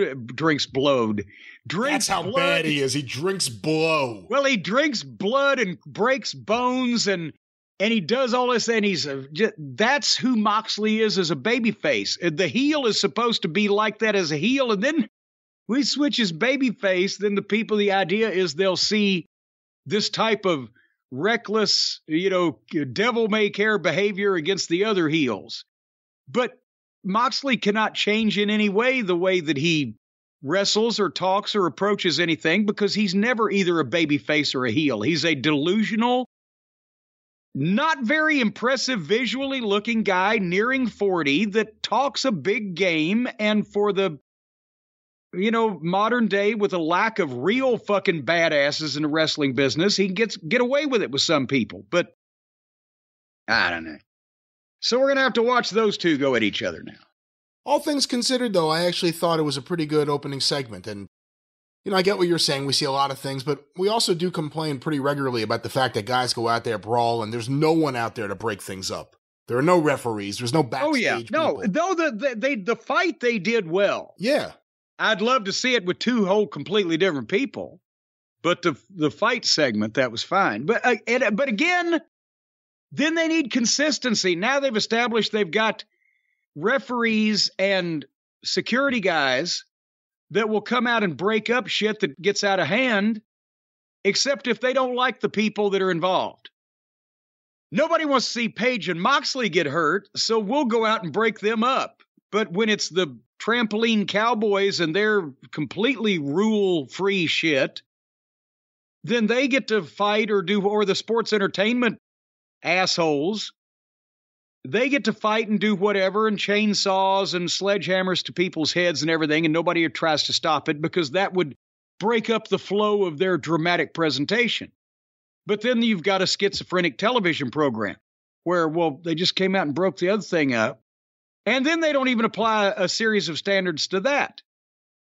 Girls will slap each other and get in a hair-pulling fight, and they'll send 20 people out there. But there's the guy with the fucking flaming fucking welding torch and nuclear plutonium he's trying to cover a guy up with, and we can't go out there. Hey, but with Moxley, And we're not fans of Moxley, but we acknowledge what he means to some of their fans, and I don't know if he means as much now as he did months back. But what do you do with him now? He's not going to get his hands on Regal, that's over, so there's nothing to do with that. It seems like they're gearing up for MJF and Danielson. You would think that means he's not in that equation, hopefully not a three-way. Even though there's something natural there with him and Danielson, and he'll hopefully never get a rematch with MJF because that was a horrible Moxley match. Horrible match. But what do you do with Moxley now? You have a standby off-ramp for him. And again, this is kind of the gist of he needs to get involved with somebody else so that he doesn't look weird or bad for not going after MJF or getting an immediate rematch or whatever with MJF for his title. But it needs to be somebody that he can rehabilitate his own image with. For example, as soon now as he has been made to look like a complete simpleton, besides by Mother Nature, Moxley, because his mentor turned on him, the head of the Blackpool Combat Club, and he lost the world title and a blah, blah, blah. That's where you should have an up-and-coming young heel ready to piss in his post-toasties as soon as he comes out and says, I got jobbed by Regal and this and that and the other thing, and gives his side of the story, and I'm coming back at MJF. Then there should be somebody else standing by that wants to piss on him and or already has pissed on him and or says, no, I need to be the number one contender. And you run him off with especially with Moxley standing at this point. If he's going to be around for a few more years, he's as over as he's ever been. And he's as over as he's ever going to be. Actually, he's probably not now as over as he's ever been, but he's still as over as he's ever going to be. Right. It's not like suddenly, after 2 years of coming off WWF television and the run he's had, he's ever going to be any better over, more popular in AEW. So now's the time, okay, get a guy that's on the ascent, a young heel, to go in there and have a program, and Moxley could probably win some or most of those, as long as you keep the young heel credible, but it'll make that guy a step up the ladder working with the ex-world champion. And as a matter of fact, Moxley should go back after MJF, and that heel that I was just speaking of that doesn't exist because now it's Hangnail Adam Page, he should be the one to fuck Moxley in his either out of a rematch or in his rematch. But the time to have planned all that was before the guy dropped the title. Remember, I've said the whole reason for Kane's placement debuting in the Hell in a Cell at Bad Blood was because The Undertaker was not going to beat Shawn Michaels and become the WWF champion. And he was also not scheduled to have any rematches because that program had run its course and we were going in different directions. Shawn and Brett and Taker and Kane eventually. But you can't just beat The Undertaker and give him no rebuttal and at the same time he's a big pussy and just quits trying for it. No. You interjected Kane because that way Michaels retains, Undertaker's been defeated, but what's more important to Undertaker mentally and his motivation than going back to get even with Shawn Michaels for not winning the title is to go ahead and get even with Kane for the defeat, for the causing the defeat, and for the humiliation, etc. Now, Undertaker has had a graceful exit away from Shawn Michaels where the fans aren't sitting there going, well, he just got beat and quit trying. That's the way you segue a top guy off. You can't just say after he's lost the title and the media scrum's over with, okay, well, what's he going to do now? That should already be figured out. And if this was what they figured out for it to be, blah. They're rewarding Page again for pretty much starting this whole goddamn fiasco. he's worthless as an attraction to begin with, because the only people at this point that want to see that bland, boring-ass, hang-dog imitation cowboy face are the same people that want to see the EVPs, which is shrinking by the week. It's the whole clown club. Page was the biggest disappointment that they've had as a world champion, and he's added nothing to make himself any more interesting. Just that droop dog expression he comes out with on his face. What were you going to say? And that's a whole nother discussion. What do you do with Adam Page if you are going to keep him right now? Because you do need some guys that you could at least get near the top. But going back to Moxley, you can't even turn Page heel because he's so bland and disinteresting. He couldn't be a cool heel. He can only be a face. I agree. Well, I don't know if he can be a face either. As the old line in the wrestling business, guy would come up to a rookie and say, "Son, I've seen you. There's only two things you can't do in this business." "What's that, sir?" "One's heel and the other one's babyface." But nobody would think that Page is a slick personality, a heel. I can see, they were from only about 150 miles apart. I could see Adam Page trying to act like Buddy Landel. No, he's a school teacher playing wrestler. But let's get back to Moxley. Because you said that, well, you're talking about Kane and The Undertaker. It was set up so you don't really think about the fact that The Undertaker lost, but The Undertaker lost. Right. Beyond Regal helping MJF and in doing so turning on Moxley, should they have had something else there that night? Whether it's Claudio and Yuta also going against Moxley, although you wouldn't really want to muddy up the MJF stuff, but it gives Moxley something coming out of that, like, fuck Blackpool Combat Club, I created it, and these guys are ingrates, I'm going to kick their ass, whatever it may be. And by the way, it may make Claudio more interesting too, but do you need something that night? And I'm not saying it has to be Claudio. Do you need something that night for Moxley or the next Wednesday? What would you have done? Not in this instance, because Shawn Michaels didn't need to be any more over at that point. He didn't need to beat The Undertaker through his own cheating or lying or manipulating or healing or whatever. He was already over too. MJF needed to beat Moxley, and the only other person involved needed to be Regal to tell this story. Now, of course, the story's never going to get to go anywhere because Regal can't stomach being there any longer, and they're going to fucking lose him. But that was the right thing to do there. But could there not have already been some conflict with Moxley and somebody, even just verbally over the previous few weeks, that made it look like something natural, a natural extension of the happenings, when Moxley comes out and starts campaigning for a fucking rematch and let this other heel come in and fucking piss on him to give him something else, another direction to want to go and something else to want to do. And then if it was, maybe even it's even a guy like the other Page, you say you like him. I think he's another fucking joke, but he's a good-looking athlete. If he hadn't done stupid, silly wrestling shit in the past to show where his fucking head's at, he's a decent-looking athlete. He's got some size. Maybe they could try to start getting something out of him, and he's got a manager, Stokely, and the manager could fuck with Moxley.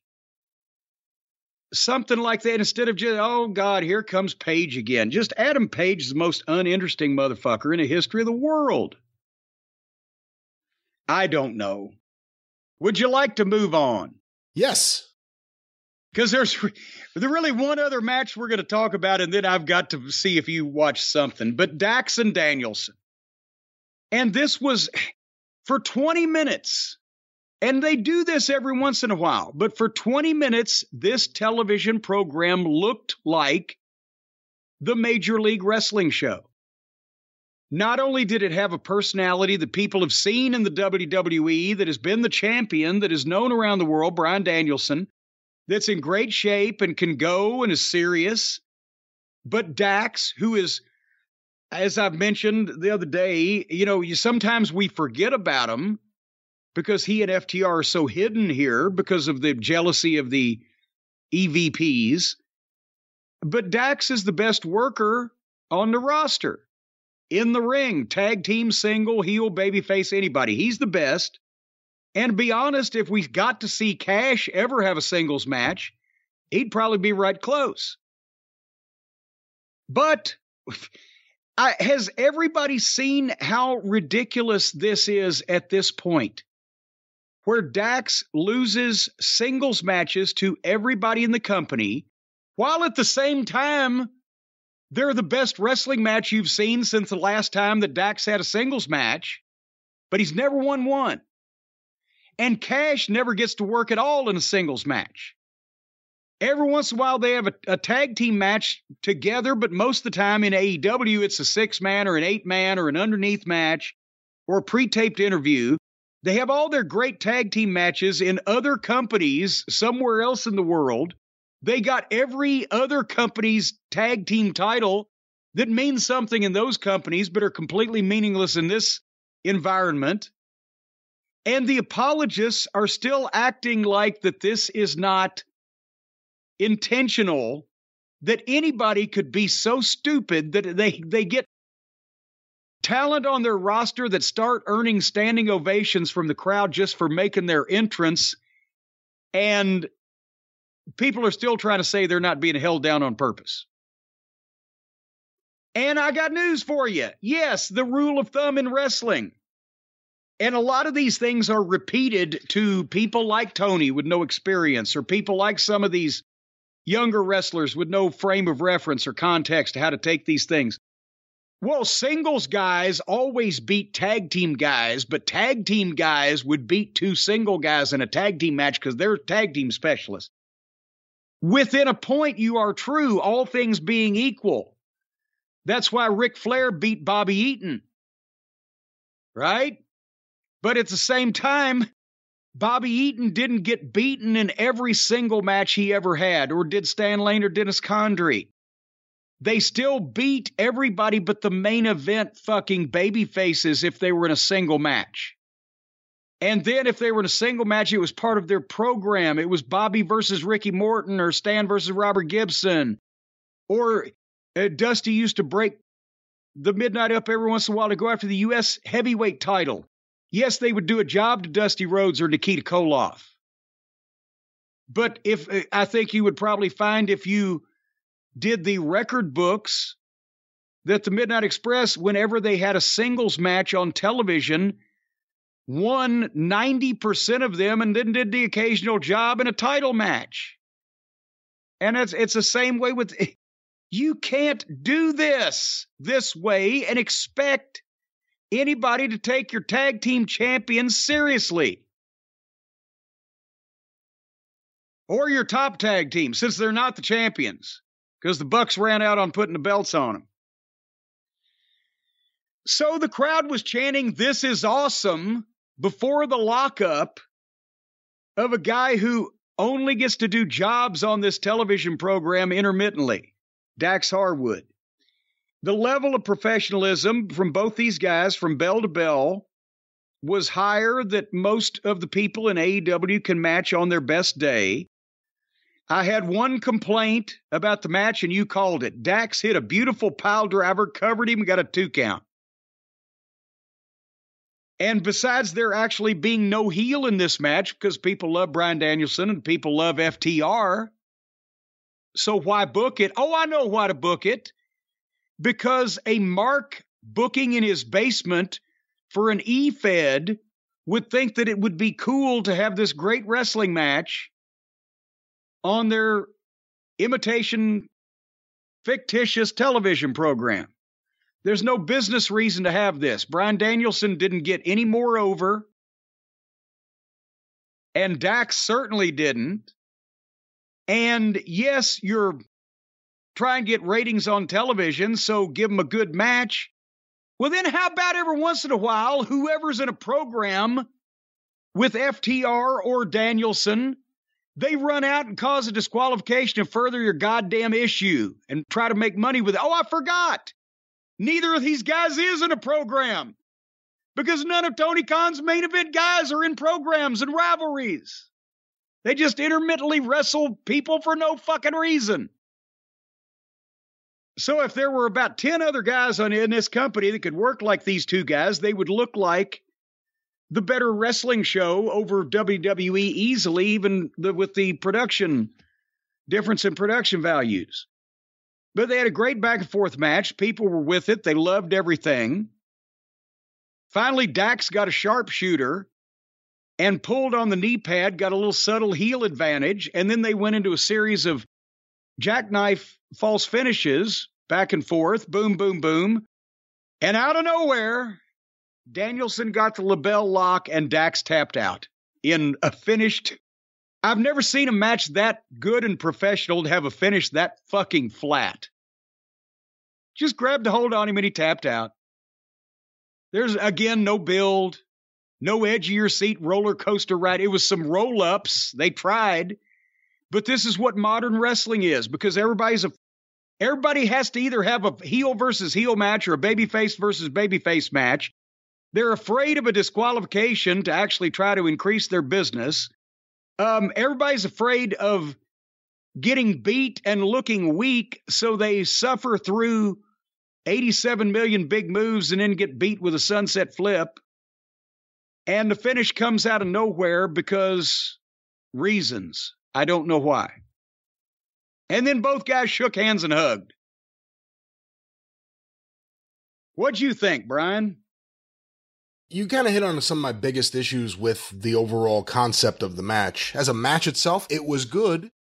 If I had 50 of the hottest young prospects in wrestling at a training seminar, then I would send these two guys in the ring in front of that audience, professionals, to say, this is an example of something you should aspire to.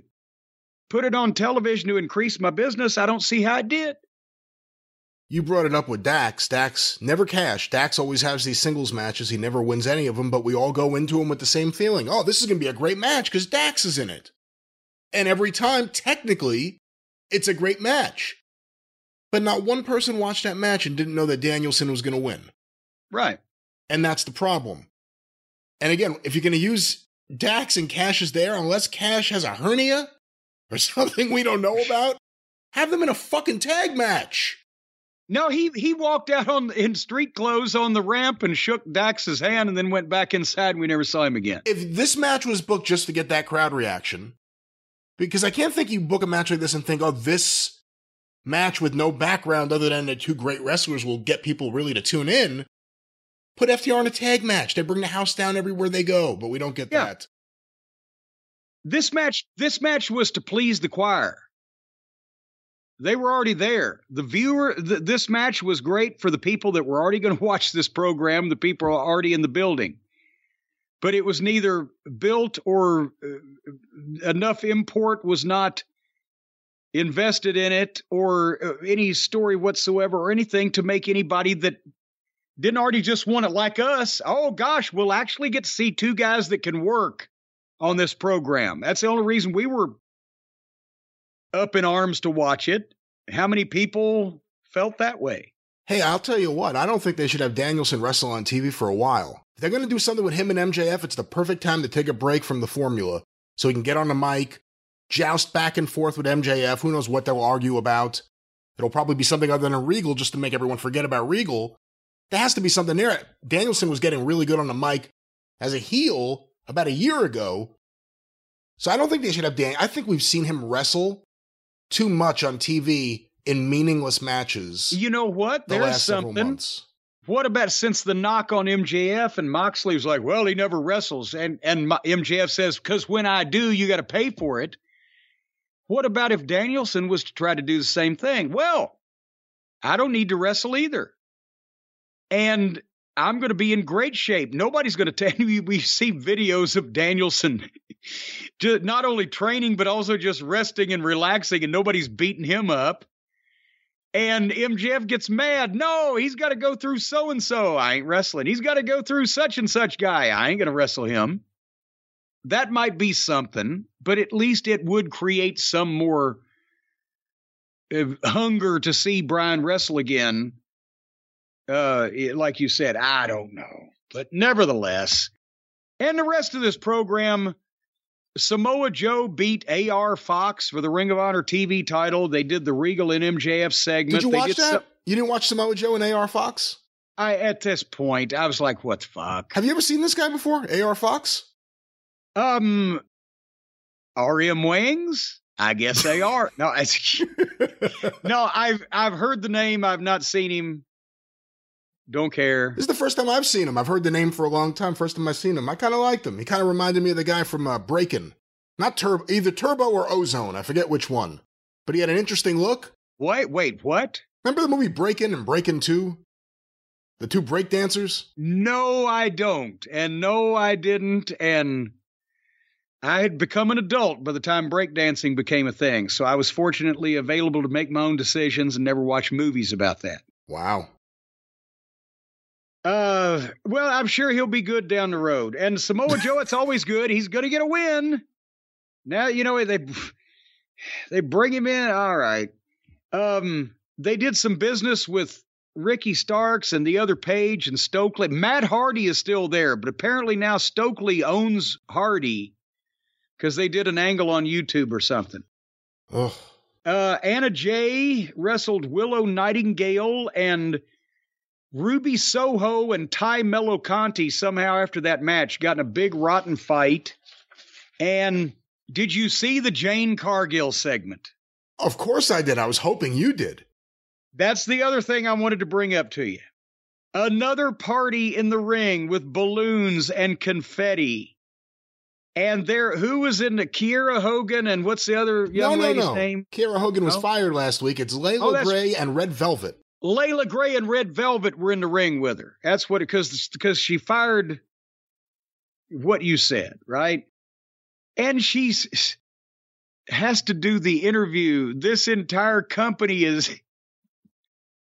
she's trying to say she's supporting the entire company and carrying the entire company on her back. And she said, this entire company is eating off me. And I got to be honest with you. Stacy and I saw that in New York about 10 or 12 years ago at that fucking high-priced strip club and sushi place. They do the naked sushi where they bring the naked girl out on the table and she's got the sushi all over her. And you use your chopsticks to take the sushi off the naked girl. So apparently all of AEW is eating sushi off of Jane Cargill. This stopped and started. It never stopped. There were stops and starts. There were fits and starts. But it kept going and going and going as Jane was praising herself and et cetera, her baddies. And then she started talking about Bow Wow.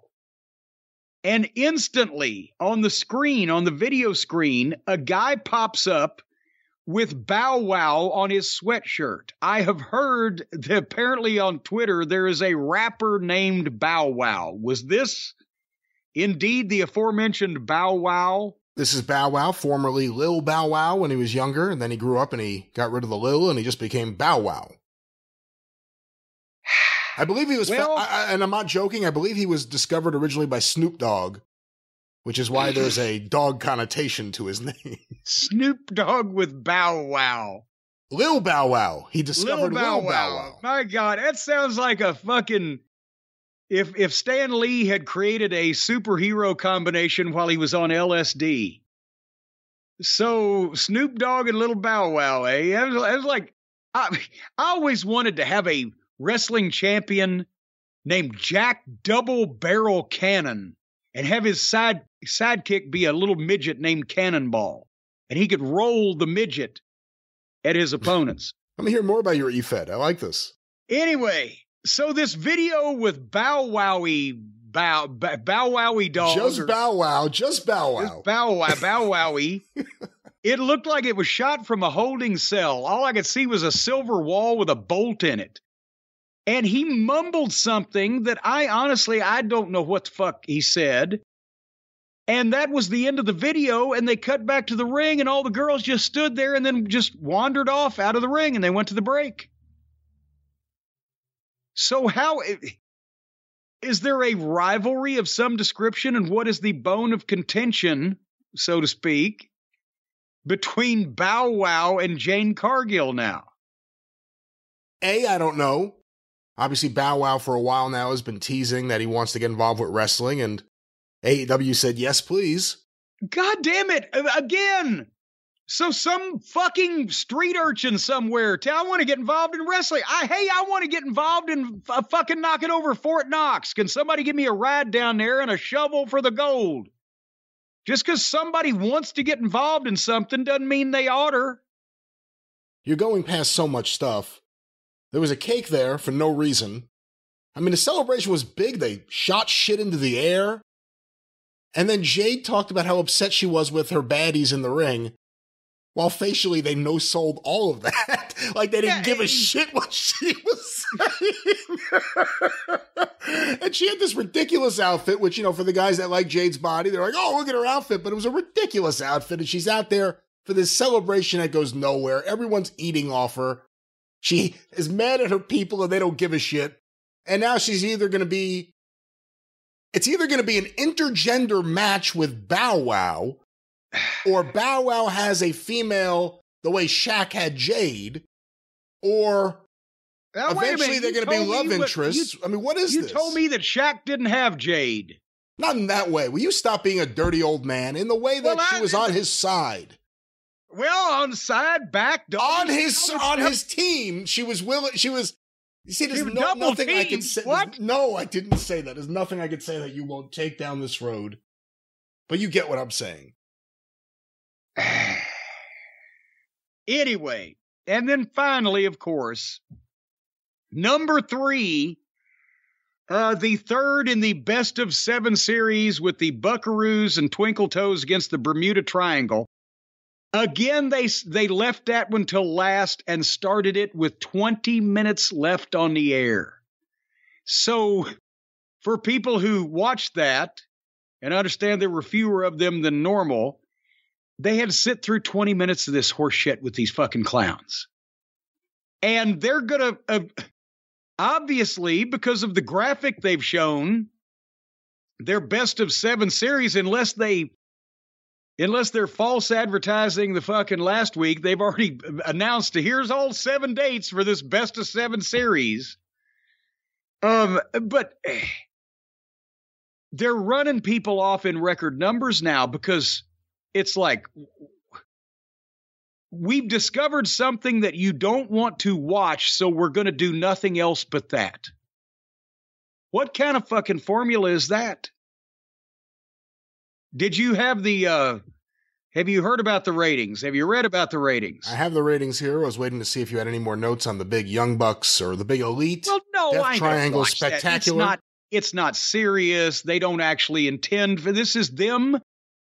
This is the Buckaroos and Twinkle Toes and all of their stooges, sycophants, and enablers masturbating themselves on national television to show Punk, hey, we're working every week. And we're out here doing our art because we won. And so we make fun of you. And we make fun of the people that like you. All those extra fans you brought that didn't want to see us because they tuned us out. And that's what they're doing. They're fucking rubbing it in Punk's face and Larry's face and all the regular fans' faces that thought that when they started getting big names, they would do as it was prescribed in the Bible, and they would throw off their childish ways and send the Trampoline Cowboys back to Cucamonga. But instead, no, they're Tony's friends. They're his E-Fed buddies. So they won, and now they're going to do this stuff every week, whether we want to see it or not. Whether it all looks the same or not, whether it makes any sense or not, whether it gets anybody over or not. So let's talk about those numbers. Let's talk about those numbers. They may be coming out to Kansas's Carry On My Wayward Son, but the fans viewing Dynamite are becoming like dust in the wind. Whoa! By the end of this show here. Oh, wait, hold on. Well, thank you very much. Well, before we get to the point of no return, I will continue on here with this. Oh, well, wait, hold on here. And those are the 3 Kansas songs I know. Jim, AEW Dynamite this past week had overall 870,000 viewers. Quarter 1, Hangman Adam Page and Jon Moxley having a confrontation, and the beginning of Danielson versus Harwood, 1,030,000 viewers. So over 1 million people start out coming off the reruns of a several-year-old situation comedy. Segment 2, which is the end of Danielson versus Harwood, and a promo from Ricky Starks, 877,000 viewers. Oh, Jesus Christ. So once that the people watched the first 15 minutes, saw what was being advertised for the show, and got into the middle of one of the best wrestling matches they've had on this program in a while, it still wasn't enough to keep 150,000 of them. Segment 3, which is Claudio Castagnoli and Wheeler Yuta having a confrontation with the Jericho Appreciation Society. That was a pre-tape in the back. I skipped through that. As well as Samoa Joe versus AR Fox, 869,000 viewers. So about 8,000 difference, about flat. Segment 4, or quarter 4, the MJF and William Regal confrontation / promo / segment, 889,000 viewers. So they got 20,000 of them back to see the explanation and revelation of why that this long-running group, Blackpool Combat Club, suddenly disintegrated and William Regal went to the dark side. MJF won the title. The explanation is going to be given, and we cracked 900,000. Jesus Christ. Well, we're at 9 o'clock, quarter 5, which is the end of the MJF William Regal promo / brass knuckle incident, as well as Ricky Starks versus Ari Daivari, and Jamie Hayter and Britt Baker's promo, 869,000 viewers. And at the top of the 9 o'clock hour, they lose another 30,000 people. And quite frankly, if I told you to pick what they could put on that show to lose more viewers, it would have been this segment. Quarter 6, Anna Jay versus Willow Nightingale, the return of Ruby Soho, and Orange Cassidy having a confrontation with QT Marshall.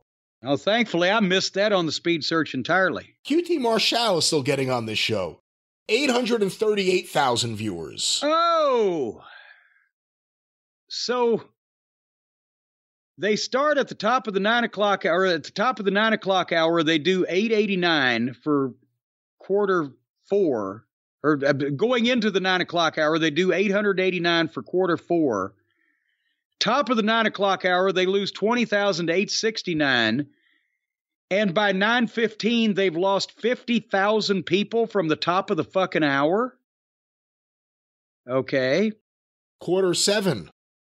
Jade Cargill's promo that you just reviewed, the Acclaimed and Billy Gunn promo, and the beginning of the Elite versus Death Triangle Match 3, 801,000 viewers. Oh, and there went another 37,000 from the previous quarter.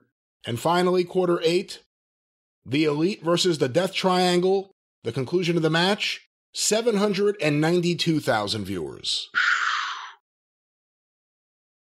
So 238,000 people from start to finish, or pretty much 25% of the audience said, fuck it. And the major loss came from the point in time where MJF and Regal parted ways to when the EVPs and the Bermuda Triangle spent 20 minutes out there getting in their own way. And that right there was around 100,000 people. Again, Dax versus Danielson was a match that wouldn't appeal to you unless you're into really good matches. The women's segments every week run off viewers. And this week, look back to back to back. Jamie Hayter and Britt Baker's promo was in quarter 5. Quarter 6 had Anna Jay versus Willow.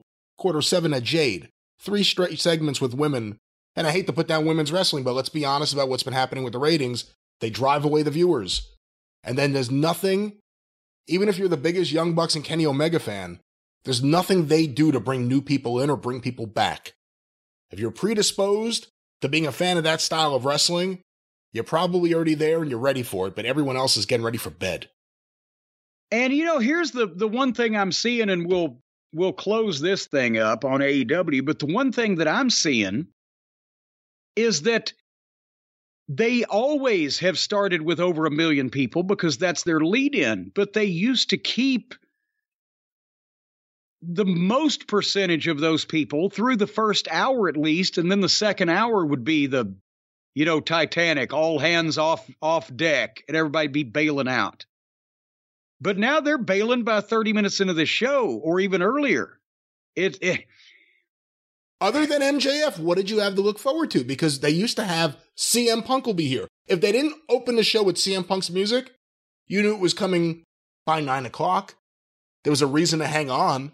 Yeah. There's not, and I'm not saying that as a CM Punk fan, I'm just saying there aren't too many guys there right now that would give you a reason if you see a graphic at the bottom of the screen, this is coming up later in the show.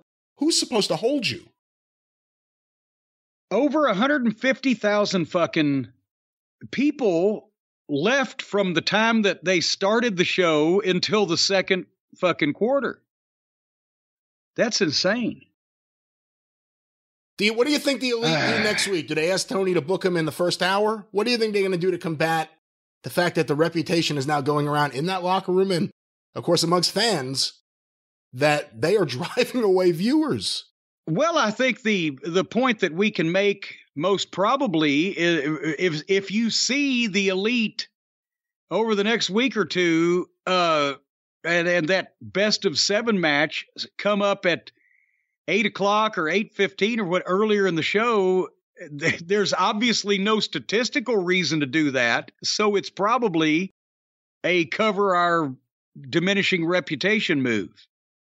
Because especially now, when they've done this 3 times and every time that match runs people off in the tens of thousands, if they were to put it on when they've got their biggest audience, that would be based on the statistical information that they've got already, the stupidest thing they could possibly do.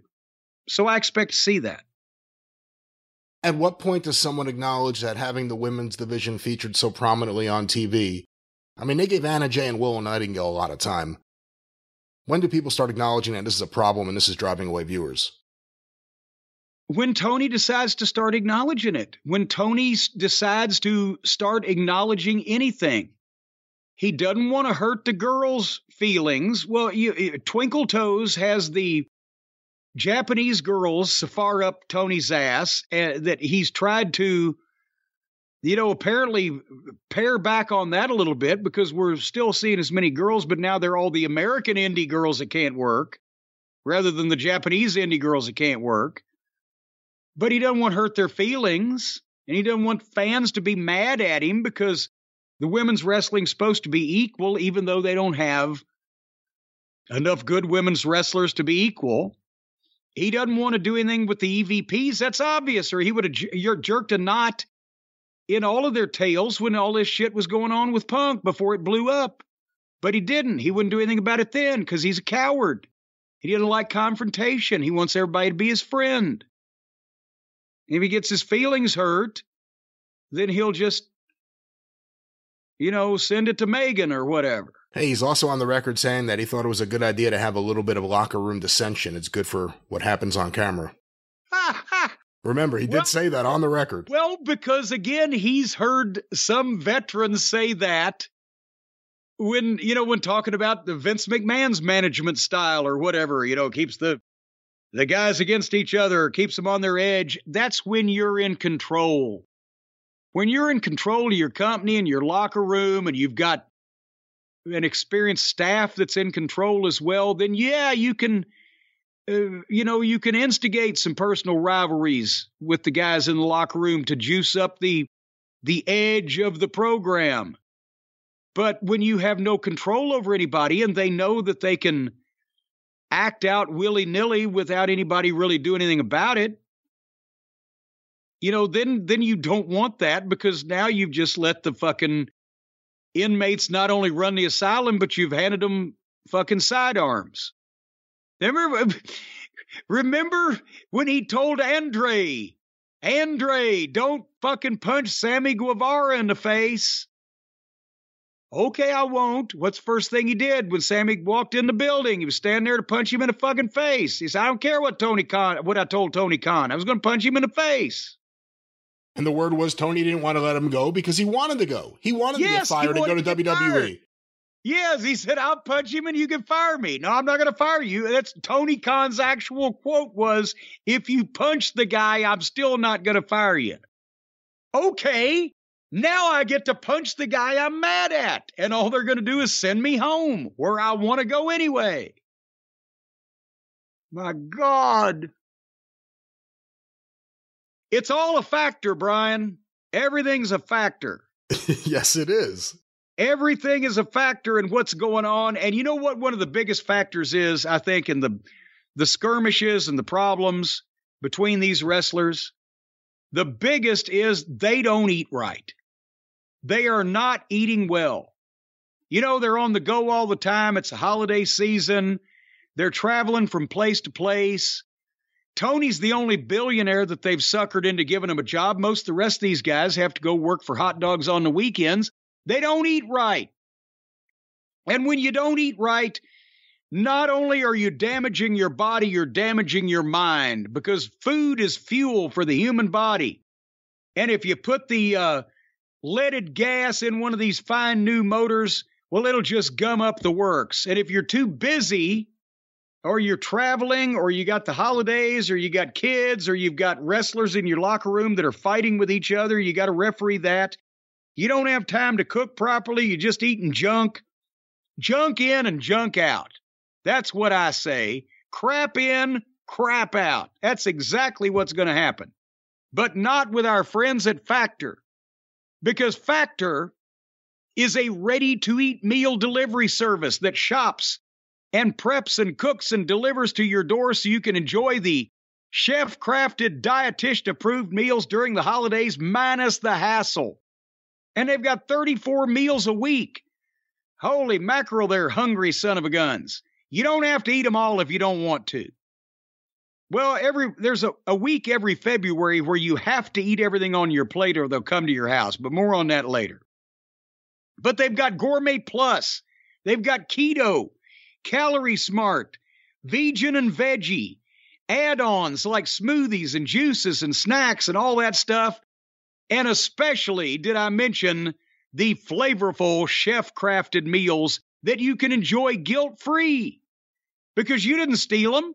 Somebody else stole them. You weren't there. They're going to provide you with an alibi. Nobody stole them. No, they're not going to provide you with any kind of alibi. Nobody stole them. They're legally obtained and chef-crafted wonderful meals. Yes, and you can enjoy them guilt-free. I guess that means you didn't necessarily steal these meals. Whatever you steal, whatever you do out there in your daily life. No. Let's say you mistreat some senior citizens. Let's not say that. You steal some money from children's charities. Or that. Maybe you kick a cat. Then you come home and you sit down and you have one of these guilt-free meals and it takes all the guilt away. After you eat the Factor food, you feel just fine. You're ready to go out and fuck somebody else around the next day. Guilt-free meals. Guilt-free, you won't feel any guilt about what you're ingesting, what you're bringing into your body. Your body is your temple, and you'll be supplying your temple with the best possible chef-crafted, good-tasting, delicious, and nutritious food. Takes away all your guilt. Guilt you feel from pillaging and foraging about for other people's belongings and cheating people on business deals and parking in other people's preferred spots. Take away all your guilt. Not only do they offer the fast, simple solutions when you're too busy to cook, they help you stay on top of your goals. Protein Plus, Keto, you can stay on track with your diet. Factor has everything you need for a week of flavorful, nutritious eats. So right now, folks, I know this may be a mouthful, so jot it down. You're going to head to go.factor75.com/JCE60.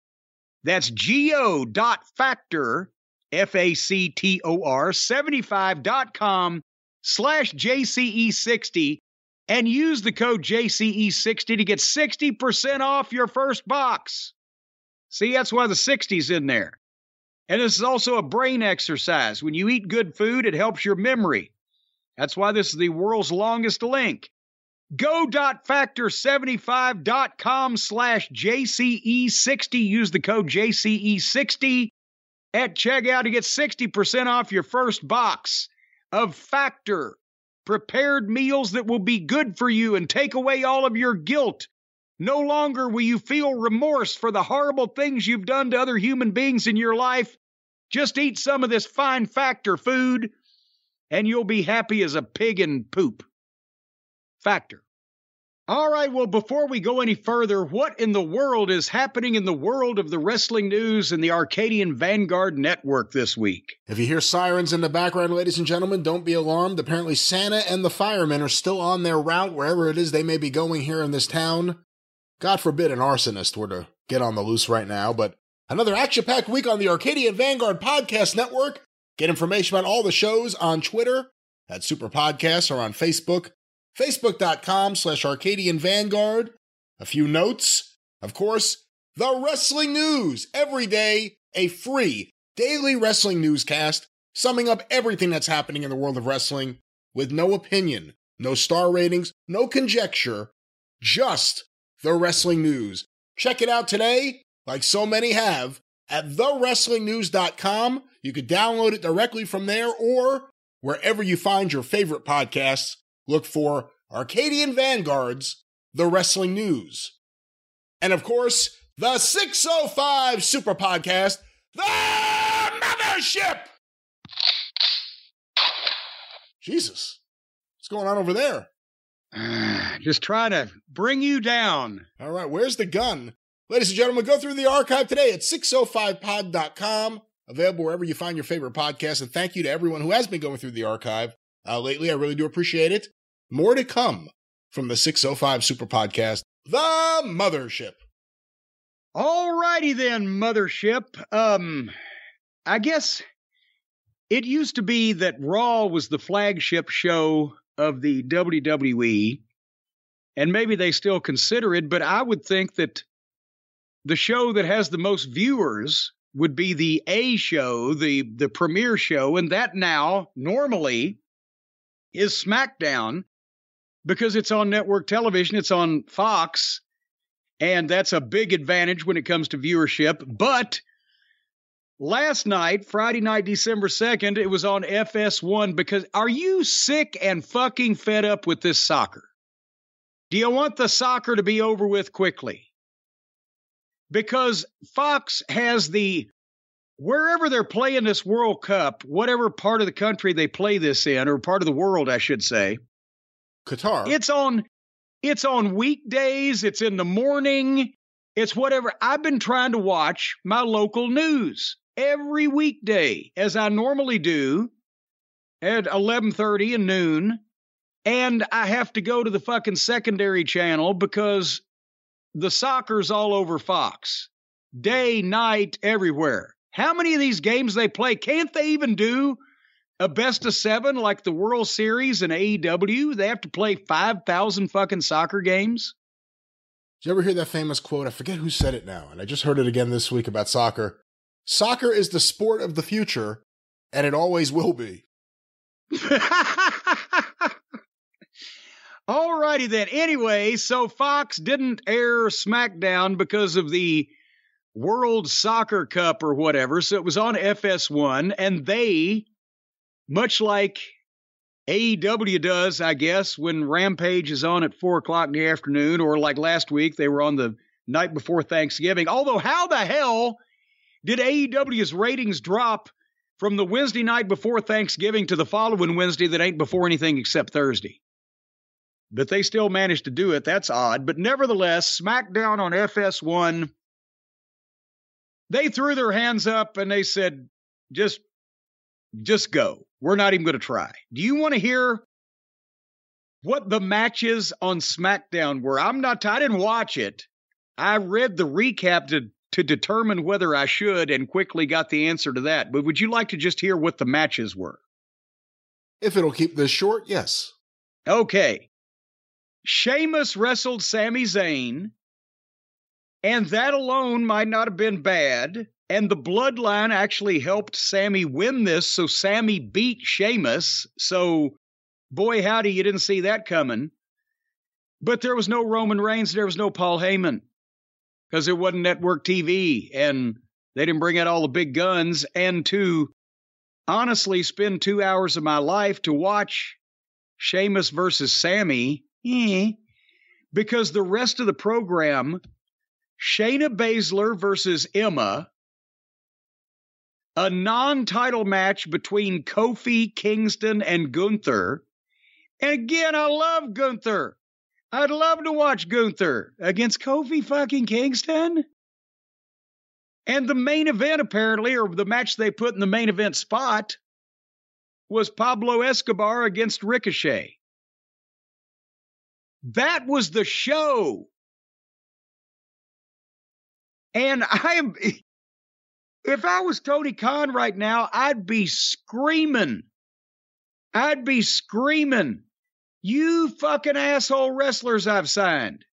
You can't get your shit together and get along with each other and stop trying to get out of my contracts long enough to beat a company in a promotional war that's not even fucking trying anymore.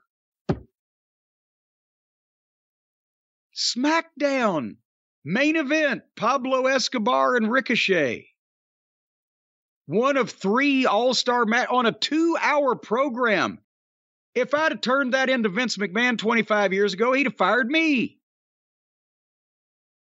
So I don't know again, even on FS1, I don't know if they have the ratings yet. It's Friday night. This is Saturday early we're talking. That was Friday, it's Sunday.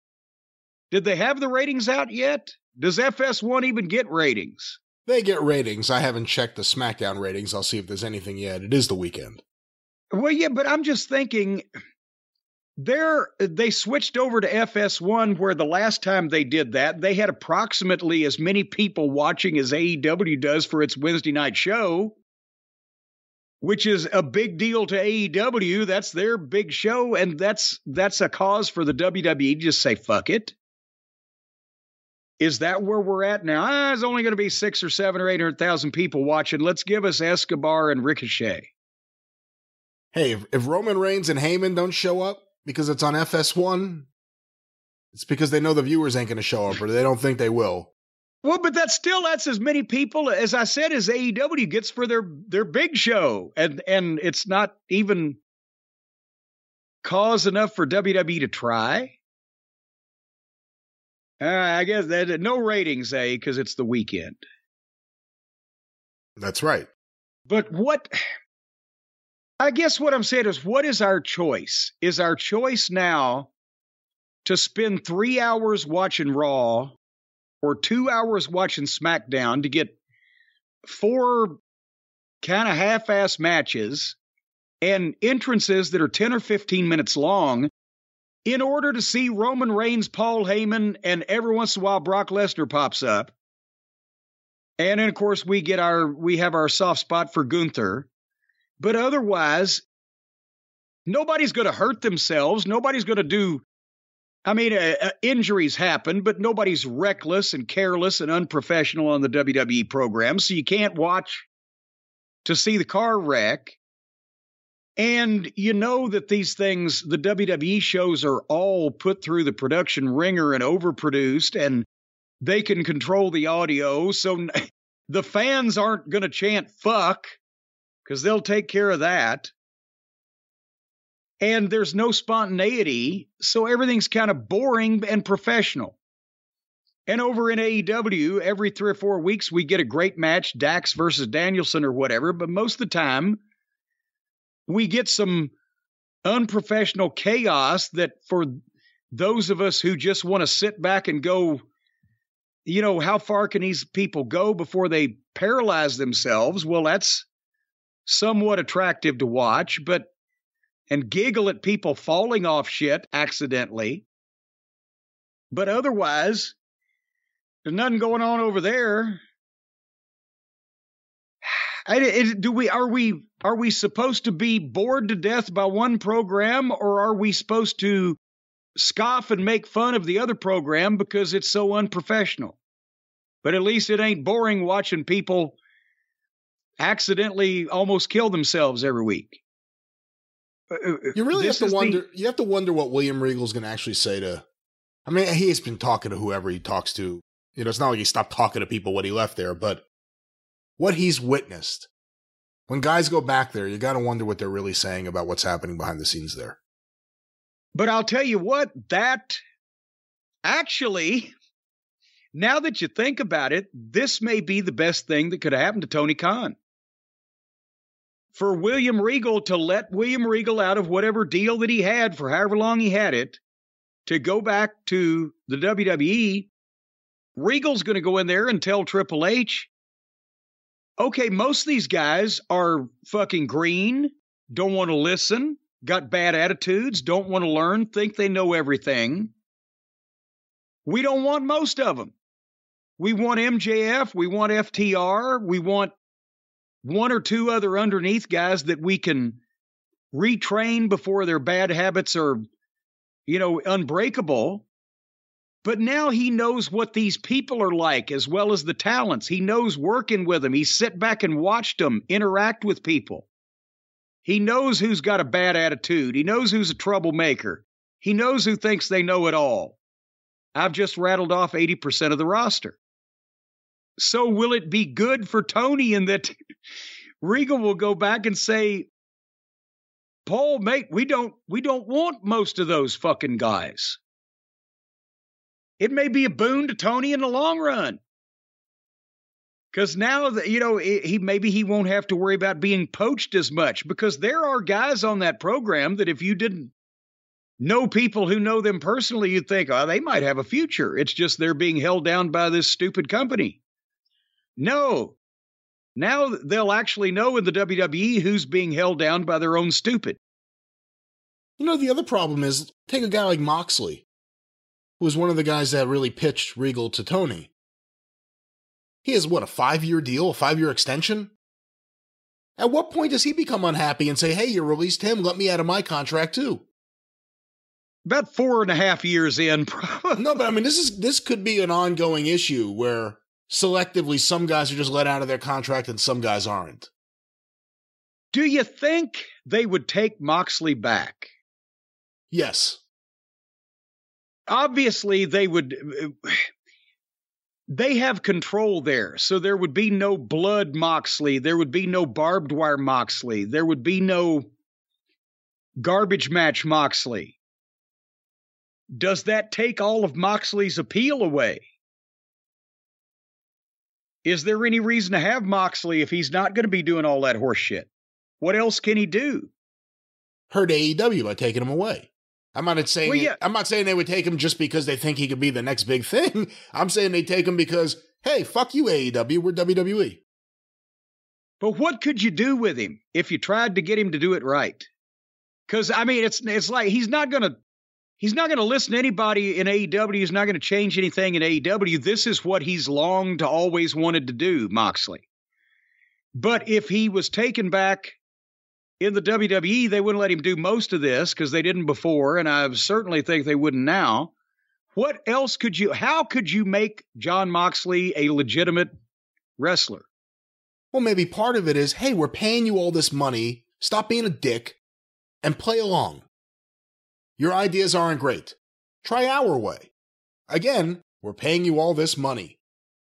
That'd be part of my argument, if that hasn't been done yet. I don't know whether to get through. I wonder what the over and under or what the projection would be.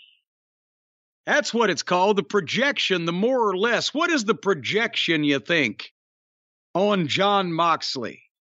Whether he could actually become a real pro wrestler Pinocchio or whether he's stuck in this outlaw mindset for the rest of his life.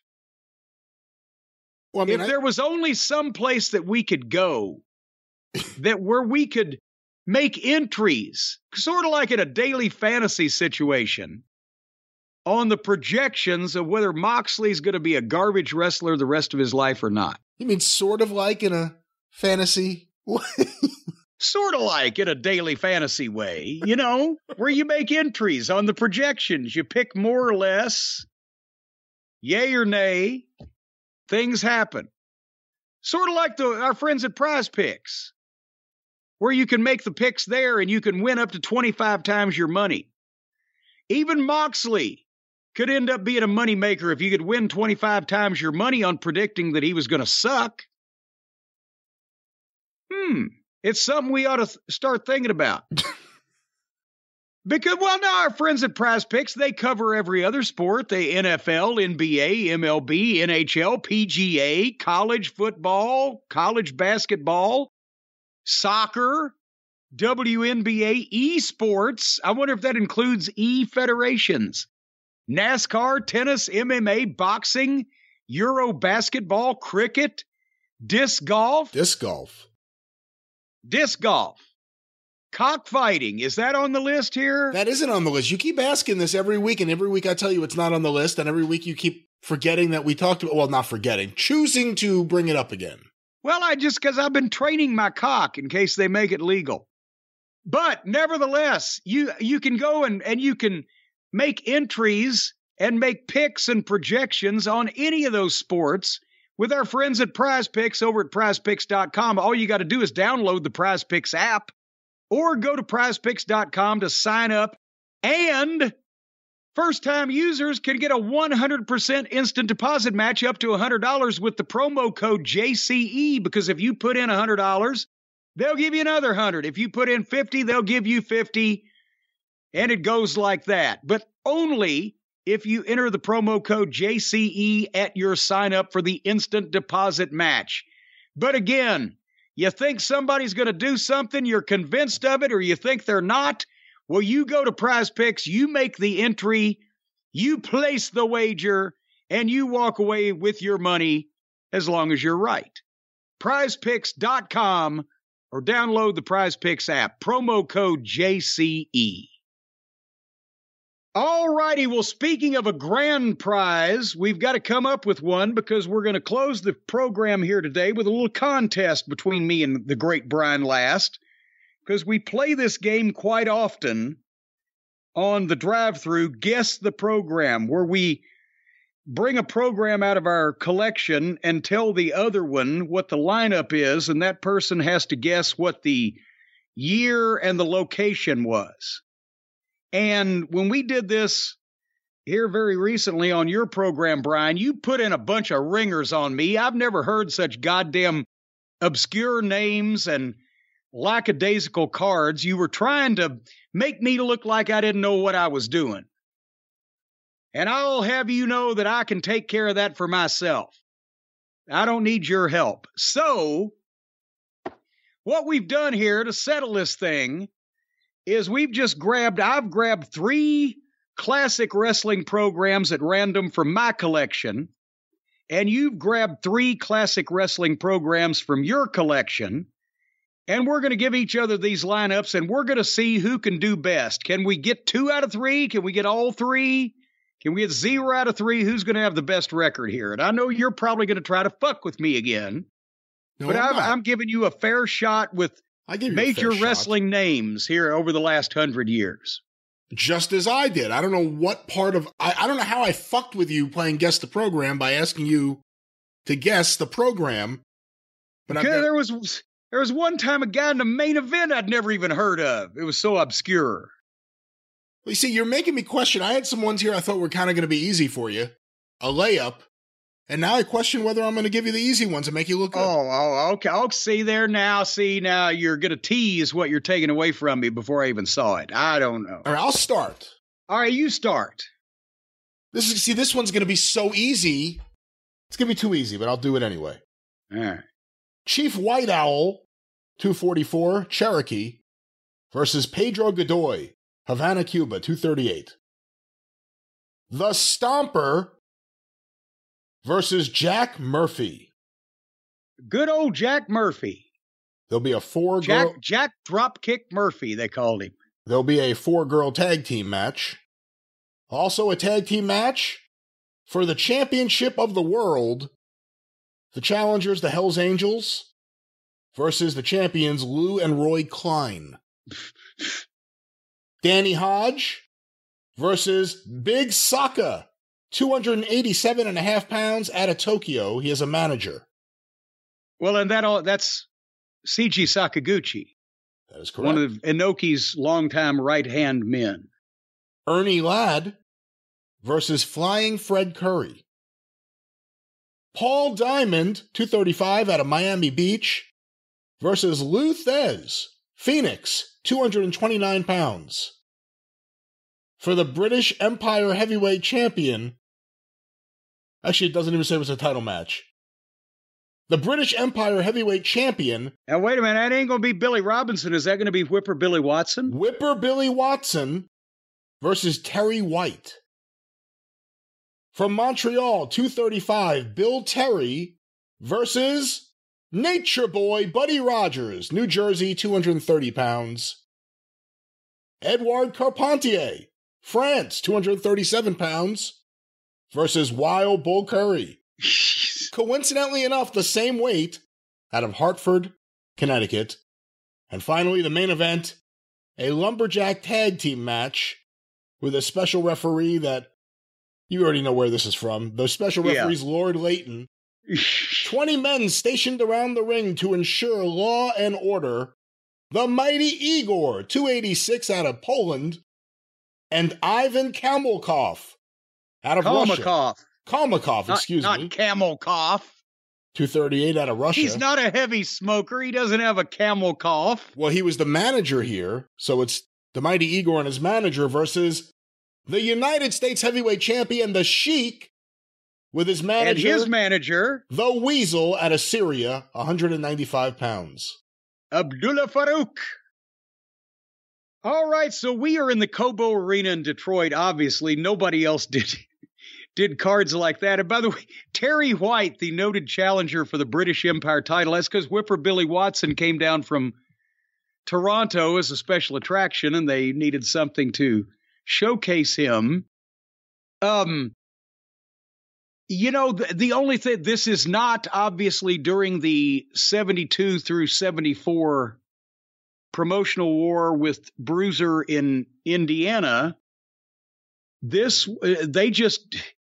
Sheik booked giant cards in the Cobo, and a lot of these matches probably ended up on his television program. I don't see any reason why Stomper versus Jack Murphy should not be given away on free TV. 11 matches.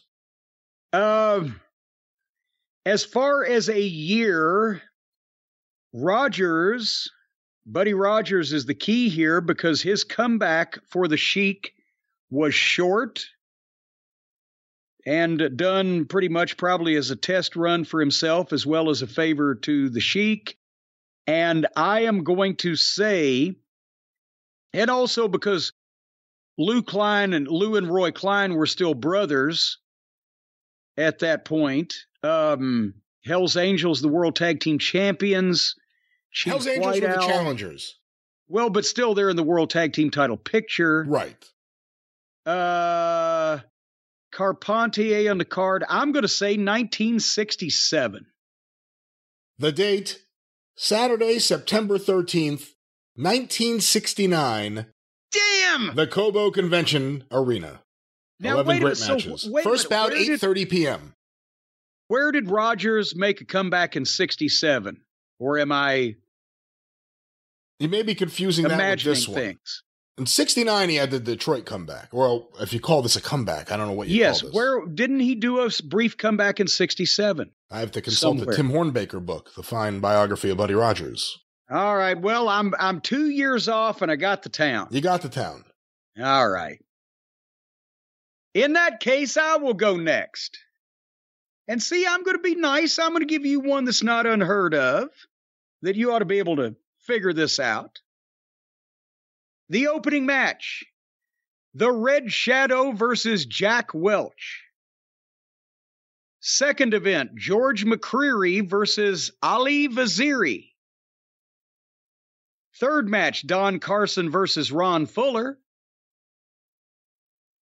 In the fourth event, Mike Graham will face Dick Slater. If Mike Graham wins, he gets a match with Slater's manager, Dandy Jack.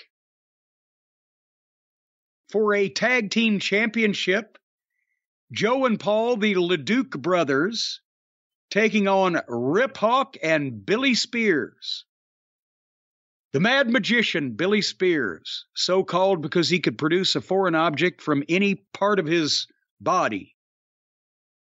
There's also an 18-man battle royal with a $9,000 jackpot featuring all of the aforementioned competitors, plus Haystacks Calhoun, Tex McKenzie, and the Great Malenko. And the main event is for a championship. Dusty Rhodes versus number 1 Paul Jones. Wow, this is all over the place. I thought it was one place, then I thought it was another place. Uh-huh. And then I think it's another place. Used to do a little, but a little didn't get it, so a little got more and more. Give me the opening match again. Red Shadow versus Jack Welch. What was the second match? Ali Vaziri versus George McCreary. And the main event was Dusty against who? Paul Jones? Number 1 Paul Jones. It says that in the program, number 1? Well, no, I'm just, because that's the way we all Well, no, that matters. As opposed to the 30s wrestler Paul Jones. But if it said number 1 Paul Jones, it would actually put a year on it. All right. Well, actually, in the text of the article about the main event, it says Paul Jones is an egotistical drugstore cowboy who needs to get taught a lesson by the man who is not only number 1, but is also the uncrowned champion, and that person is me. So he was potentially referring to himself as number 1, and Dusty was playing off of that. Okay, I'm going with Tampa, Florida, just because I think it's in the Florida territory. I thought it may have been Knoxville or Alabama at different points as you were going through the card. But then I realized, because of a few things, it's probably Florida, the main event being one of them. The fact that it's Dusty against Paul Jones for what is probably a state title. Ali Vaziri was not yet any of the other gimmicks. He's still using his real name, so Vern has just started sending him around. And by the way, for the youngsters out there, Ali Vaziri would go on to become greater known, or more widely known, as the Iron Sheik. Dick Slater has Dandy Jack as a manager, and again, he's against Mike Graham. Mike Graham didn't really work too many places outside of the Florida territory, and I'm picking Tampa because out of all the towns in the territory, I think that'd be the program you'd pick. I can't imagine you're going to hit me with a West Palm Beach. I mean, that'd be a real fucking kick to the groin. That'd be just a dick thing to do, wouldn't it? Well, I'm going with Tampa, Florida, 1975. Fuck. You got neither the town nor the year because it is Miami Beach. Oh, you did do it. You see? Miami Beach. Well, no, Miami Beach was a weekly town as it ran more and drew better than Tampa most of the time. And it was January 2, 1974. Fuck, I was going to say 74 too. Shit. Yes, you were. And as a matter of fact, this makes sense because the first time I saw Ali Vaziri, who at that point weighed about 212 pounds and had washboard abs and a full head of hair, was in the spring of 74 when he came up from Florida to Tennessee and was doing jobs on television. So yes, January 1974, Miami Beach. The sun and fun capital of the world. Okay, so Sun and fun. the score now is we're going to get 1 point for each. If 1 point for the town right and 1 point for the date right. And I've got 1 point because I got the town, if not the date, and you have no points. I got the territory. The territory, goddamn. That could be like what's in New Orleans. No, Oak City, same thing. See what I mean there? All right, well, let's go to I got one here for you. All right. The opening bout, 2 out of 3 falls. Tom Drake versus Tor Yamato. Okay, hold on. Drake, Yamato. Bout 2, best 2 out of 3 falls. Lester Welch versus Carlos Rodriguez. Okay. Bout 3, once again, best 2 out of 3 falls. Billy Wicks versus Rocky Colombo. Okay. And the main event, which is a tournament match and an elimination for a championship I will not name here. Best 2 out of 3 falls. Spider Galento versus Sputnik Monroe. Okay, Memphis, Tennessee. I won't say Ellis Auditorium. Could this have been one of the outdoor shows? Probably not, though. When you said Tom Drake and Tori Yamato, I was going to head for Birmingham in 1959 or 60, but now we're back in Memphis with Billy Wicks and Spider Galento against Sputnik Monroe. Was that the Tennessee heavyweight title tournament? Was that going on in the summer of 1959? Well, you could just add a couple of points to your list there because you got the city and you got the date, and I said I had some easy ones for you. This was one of them. Uh-huh. Monday, August 24th, 1959, the week after the big outdoor show, Billy Wicks versus Sputnik Monroe with Rocky Marciano as the referee. All right. And actually, it says it right here. NWA suggests tournament. National Wrestling Alliance officials suggested this past week that promoter Buddy Fuller schedule a short 4-week tournament to decide the Tennessee Championship. Rocky Marciano reported the action after last week's championship match was stopped and the NWA ruled the title vacant. 4 tournament bouts are scheduled for tonight. Bada boom. So I've got 3 points and you got none yet. I'm focusing on the history. You're making this about some sort of thing we should go to Prize Picks for. Why don't we talk about the history here? All right, well, let's talk about some history here. Here's a nice lineup for you. From the opening match, Jim Dalton versus Robert Fuller. Next match, tag team match, Roberto Soto and Ricky Gibson. That's Robert's older brother, by the way, for the young folks.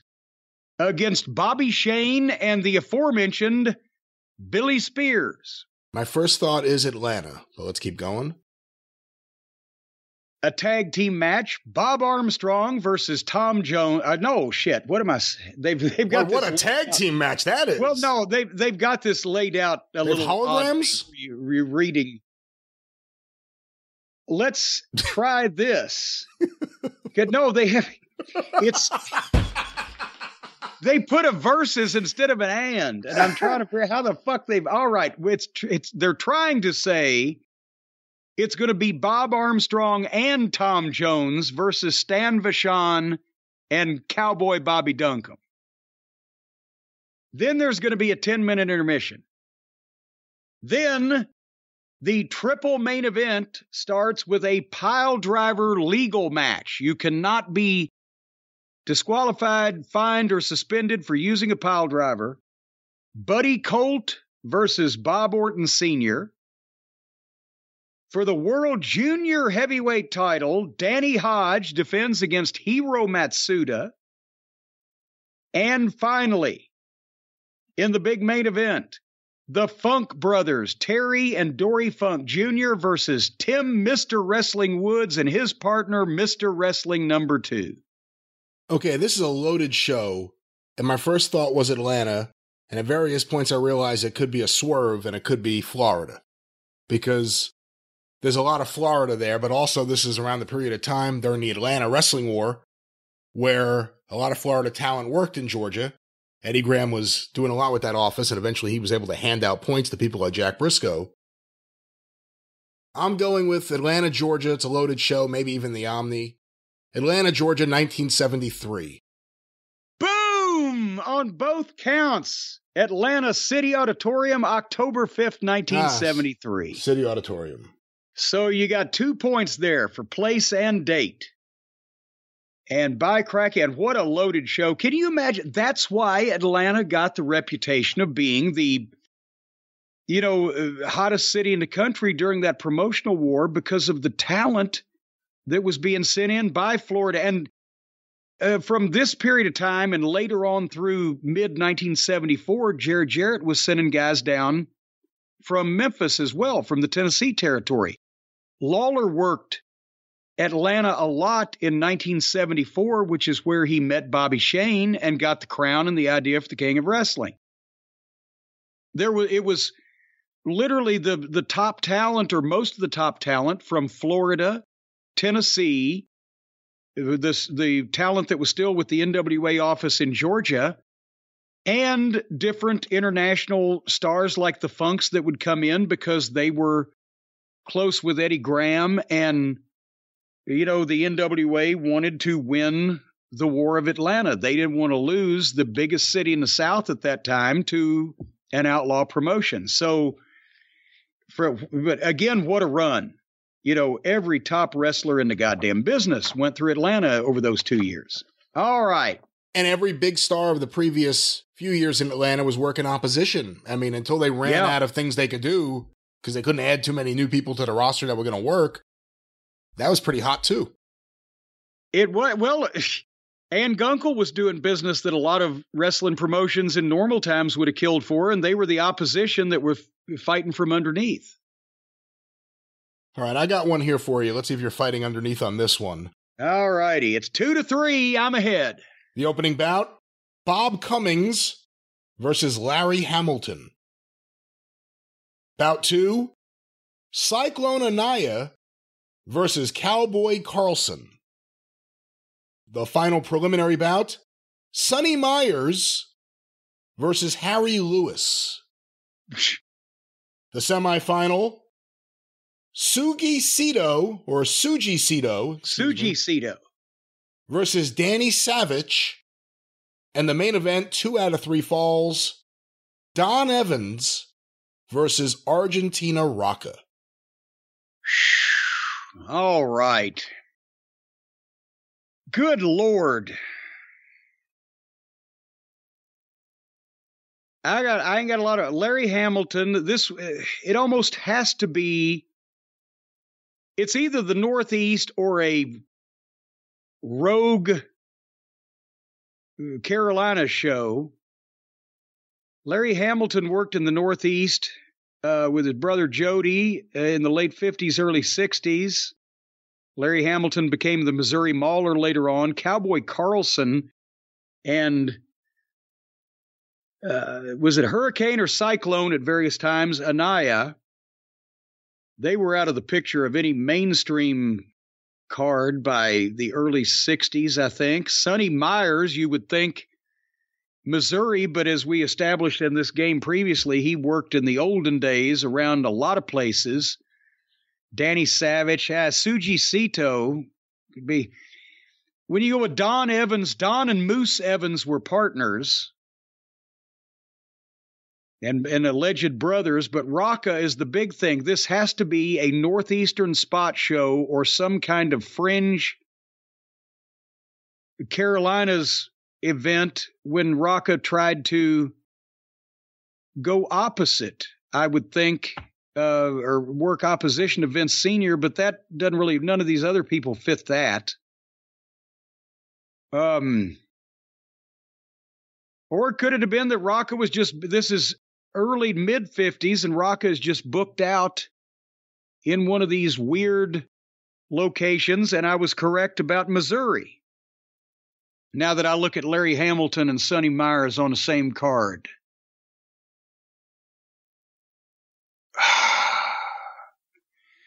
You know what? It's a spot show in Missouri in 1957.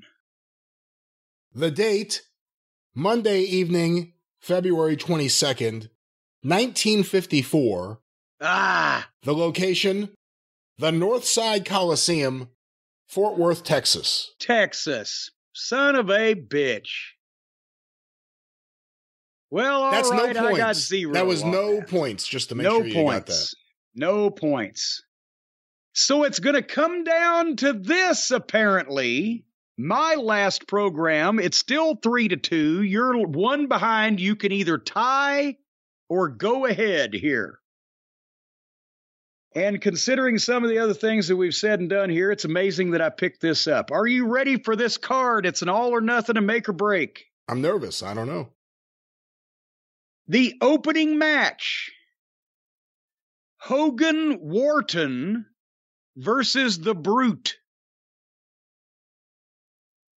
And by the way, I've got a picture of Hogan Wharton here. And I got to be honest with you, if he ever became anybody else under another name, I don't recognize him. but he's big and popular according to the program. Second match, Bad Boy Hines. Remember, one of the brother team, there was Bad Boy and there was Billy Hines. Bad Boy Hines versus Duke Kiyomoka. Third match, Lynn Crosby versus Torbellino Blanco. Fourth event, the semifinal, Pepper Gomez versus Adnan KZ. And finally, the main event, 2 out of 3 falls, no time limit, no disqualification, not lazy booking because it meant something. Danny McShane versus Wild Bull Curry. The obvious thing would be to think Houston, Texas, although it could be San Antonio, it could be, I don't think it would be El Paso, it could be San Antonio, it could be even Dallas at any point in the 50s. It's definitely in the 50s. I'm going to go with Houston, Texas. Or a small spot show outside of Houston, which would count as Houston, because no one's going to pick Galveston. Danny McShane versus Bull Curry, no DQ, anything goes. Is there, who are the referees listed? The referee listed is Otto Kuss, Kuss. Right. You remember Otto. I know the name from Texas programs. What was the semi? And Lynn Crosby, by the way, would later on be known better as Lenny Montana when he appeared in The Godfather. What was the semi? The semifinal, Pepper Gomez versus Adnan KZ. Not Chief Billy White Wolf and not Sheik Adnan KZ, just Adnan KZ. That's the one that really threw me off the most, actually, because, I'm going with Houston, Texas. Pepper Gomez is there. Bull Curry and Danny McShane. Danny McShane had really slowed down by the end of the decade, except for really special appearances. But I don't know anything about what built this up, so it could literally just be any time. I'm going with, based on Pepper Gomez. See, I was about to say a year, but I'm thinking, did Adnan El-Casey wrestle that far back? I'm going to go a little later than I wanted to. 1957, Houston, Texas. Well, now, wait a minute. You said earlier that you said it was like 1959, and now you said you're going later, but that's earlier. Oh, no, I was actually thinking... which is it? I was actually thinking it would be 55, and then I'm going with 57 based on Adnan El-Casey. Well, let me explain something to you, my fine young man. You won because you phrased it, Houston, Texas, or a spot show close by. Well, does 60 miles count as close? Beaumont, Texas. Yes, that absolutely counts because it was booked out by the Houston office, and no one would pick Beaumont, Texas. Beaumont, Texas, at the Sportatorium in Beaumont on Saturday evening, May 7, 1960. Oh. So you got the place, you missed the year, and we're tied at 3-3. You want to go to you have any more programs there? You want to go to a lightning round? I thought 2 out of 3 ain't bad. I didn't know we would tie. But hold on here. You reach one, I'll reach one. I can give you an easy one. Depends on how we want this to end. I can give you an easy one. I think the people just want it to end. I don't know they really want a particular resolution out of this. See, you pick one, I'll pick one, and let's see what happens. Okay. This is too easy. I can't do this one. Let me go to this one. Wait a minute. I'm looking for one that you won't get. Okay, you ready? Yeah, go ahead. Jesse James versus the Magnificent Chevalier. Wait a minute. Chevalier. It's not spelled like that here. Well, they had a hard time spelling Chevalier back in those days. Go ahead. It's not Maurice Chevalier, but Golden Boy versus Hobo Brazil. Oh, come on. All right. I want a year and I want an arena. Hold on. Okay. Tony Zolo versus, apparently returning from the dead, Gorgeous George. And finally, the main event, 4-man tag team match, Frank Scarpa and Cowboy Blatz versus Wild Bull Curry and Bruno Sammartino. And that was, you want an arena it was the Boston area. All right, under the Beaumont, Texas rules, I'll give you the Boston area. It was the Boston Arena. Okay, well, the Boston area, because that was one of those Pfeffer-fed Tony Santos outlaw shows in the Boston area. And because of the names that are being parodied, and the fact that that happened back in the early to mid 60s, I'm going to say 1964, Boston. You get 1 point for Boston. It's at the Boston Arena Annex. Thursday, December 9th, 1965.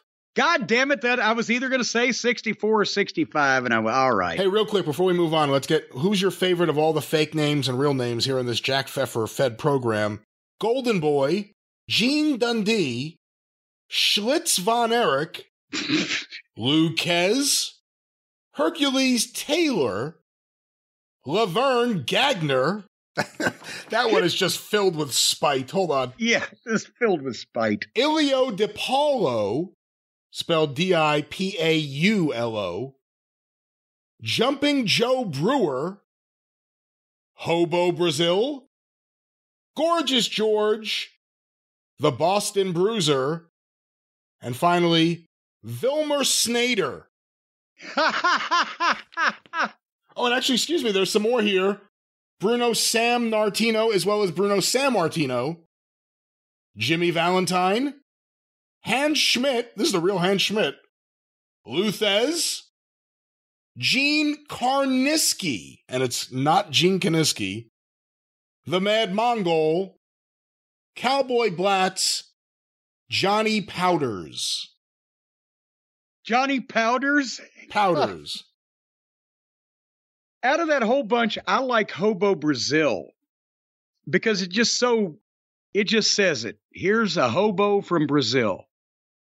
I was in the back at the Louisville Gardens. Bobo was working in the Tennessee territory, and this was, God, was it 77 or 78? So at that point, he'd already been wrestling for 30 years, right? And he was nearing his early 50s.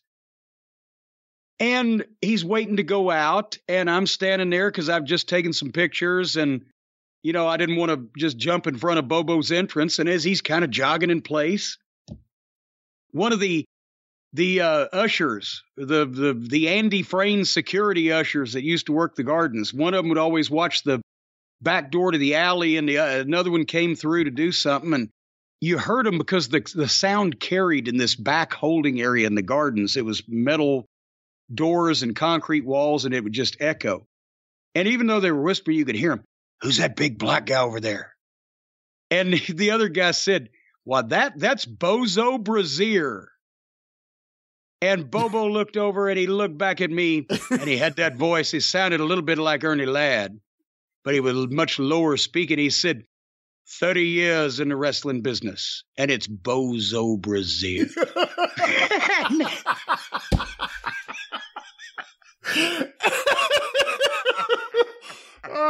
It's so fucking funny. All right, you got one more because you got 1 point there, so you're winning. All right, and I'm trying to find one for you that's not a gimme. I've given you that was a gimme if that it was Boston. Come on. All right, it could have been fucking, I don't know, North Hollywood. All right. Oh geez, no, that's not this. Is there a main event without this fucking guy?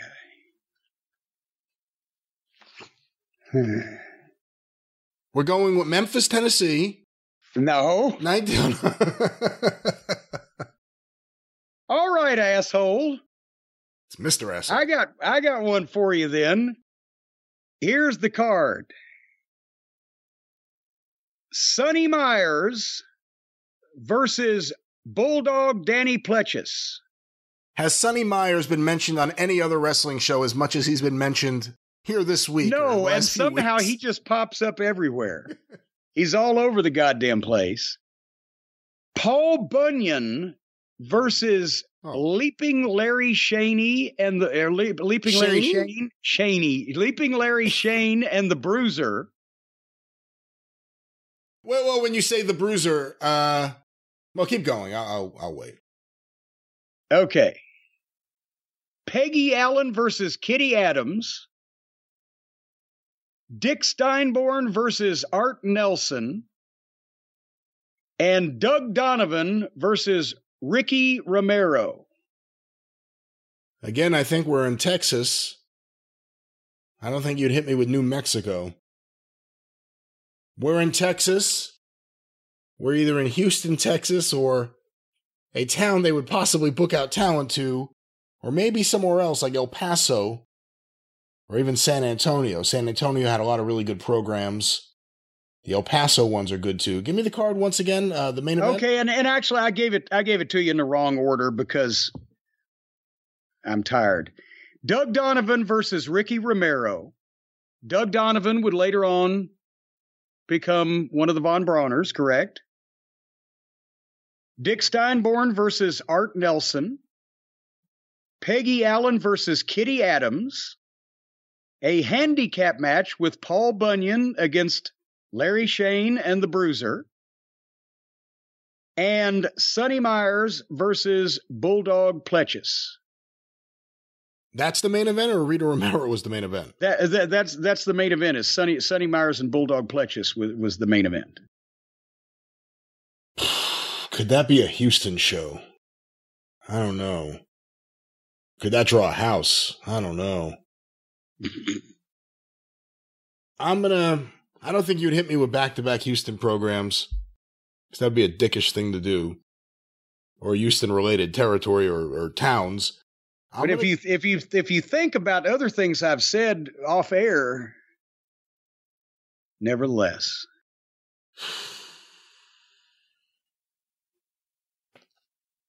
Off air, you talk about the fucking gardener. I'm going with El Paso.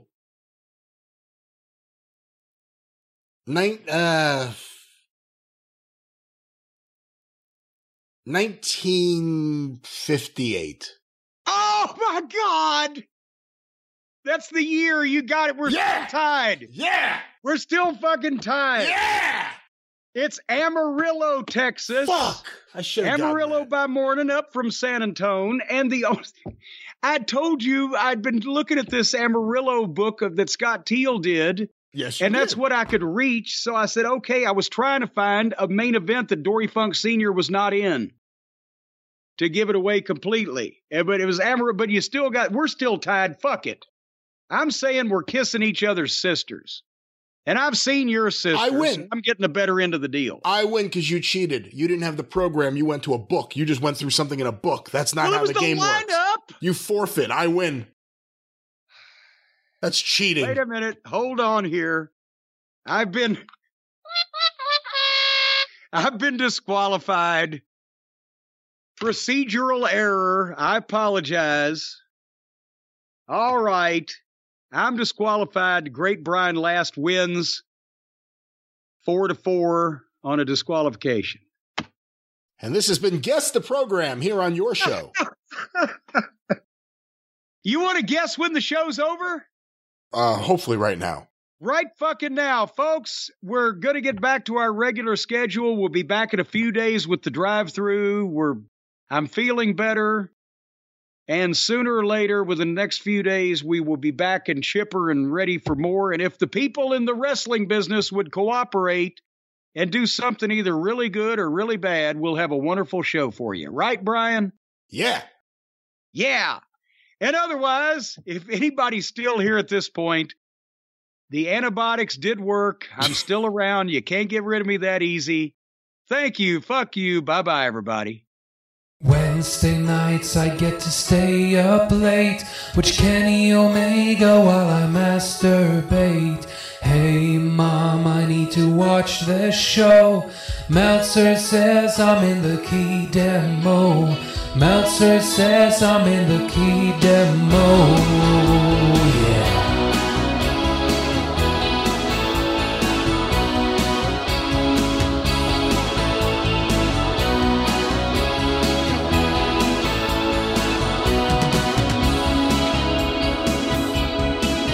In my mom's basement, I steal her Wi-Fi and I pay no rent. AEW school, we've got indie stars drop back from wrestling school. Like Joe Janela at the top of the car, he trained himself in his own backyard. And this is shit everyone should get. Well, everyone except Jim Cornette. Wednesday nights I get to stay up late, watch Kenny Omega while I masturbate. Who needs women or hanging round in bars when you can watch the Bucks get 7 stars? When you can watch the Bucks turn 7 stars. Dynamite's a word, best ever tag team division, haven't you heard? We've got Jericho, Orange Cassidy, and Michael Rio. Like Tony, I do fantasy booking, a title tournament, now we're cooking. And I can wait to hear what Cody has to say when Marco's stumped goes all the way. Hey, Wednesday nights I get to stay up late, watch Kenny Omega while I masturbate. Hey mom, don't come in, go away, I'm watching wrestling. Go away, I'm watching wrestling. This is wrestling heaven. Don't listen to Corny, he hasn't been relevant since 87. He thinks that Luchasaurus can't work a lick, or that Bobby Eaton could hold a candle to either Matt or Nick. He wants to cut up our heroes with a rusty fishing knife, or get them in the hot tub to play Stop the Submarine with him and his wife. And no, Mom, I'm not bitter. This has nothing to do with Jim blocking me on Twitter. And now, here comes Miro, wearing pajamas like me, he's my hero. The Young Bucks could shoot on Buzz Sawyer, make Brock Lesnar take a Canadian destroyer. Don't come in, Mom. Don't come in. Are you touching yourself again? No. Changing the Wi-Fi password? Oh no. Wednesday nights I get to stay up late, watch Kenny Omega while I masturbate. Hey mom, I need to watch this show. Meltzer says I'm in the key demo. I am 39, I'm in the key demo. I'm a single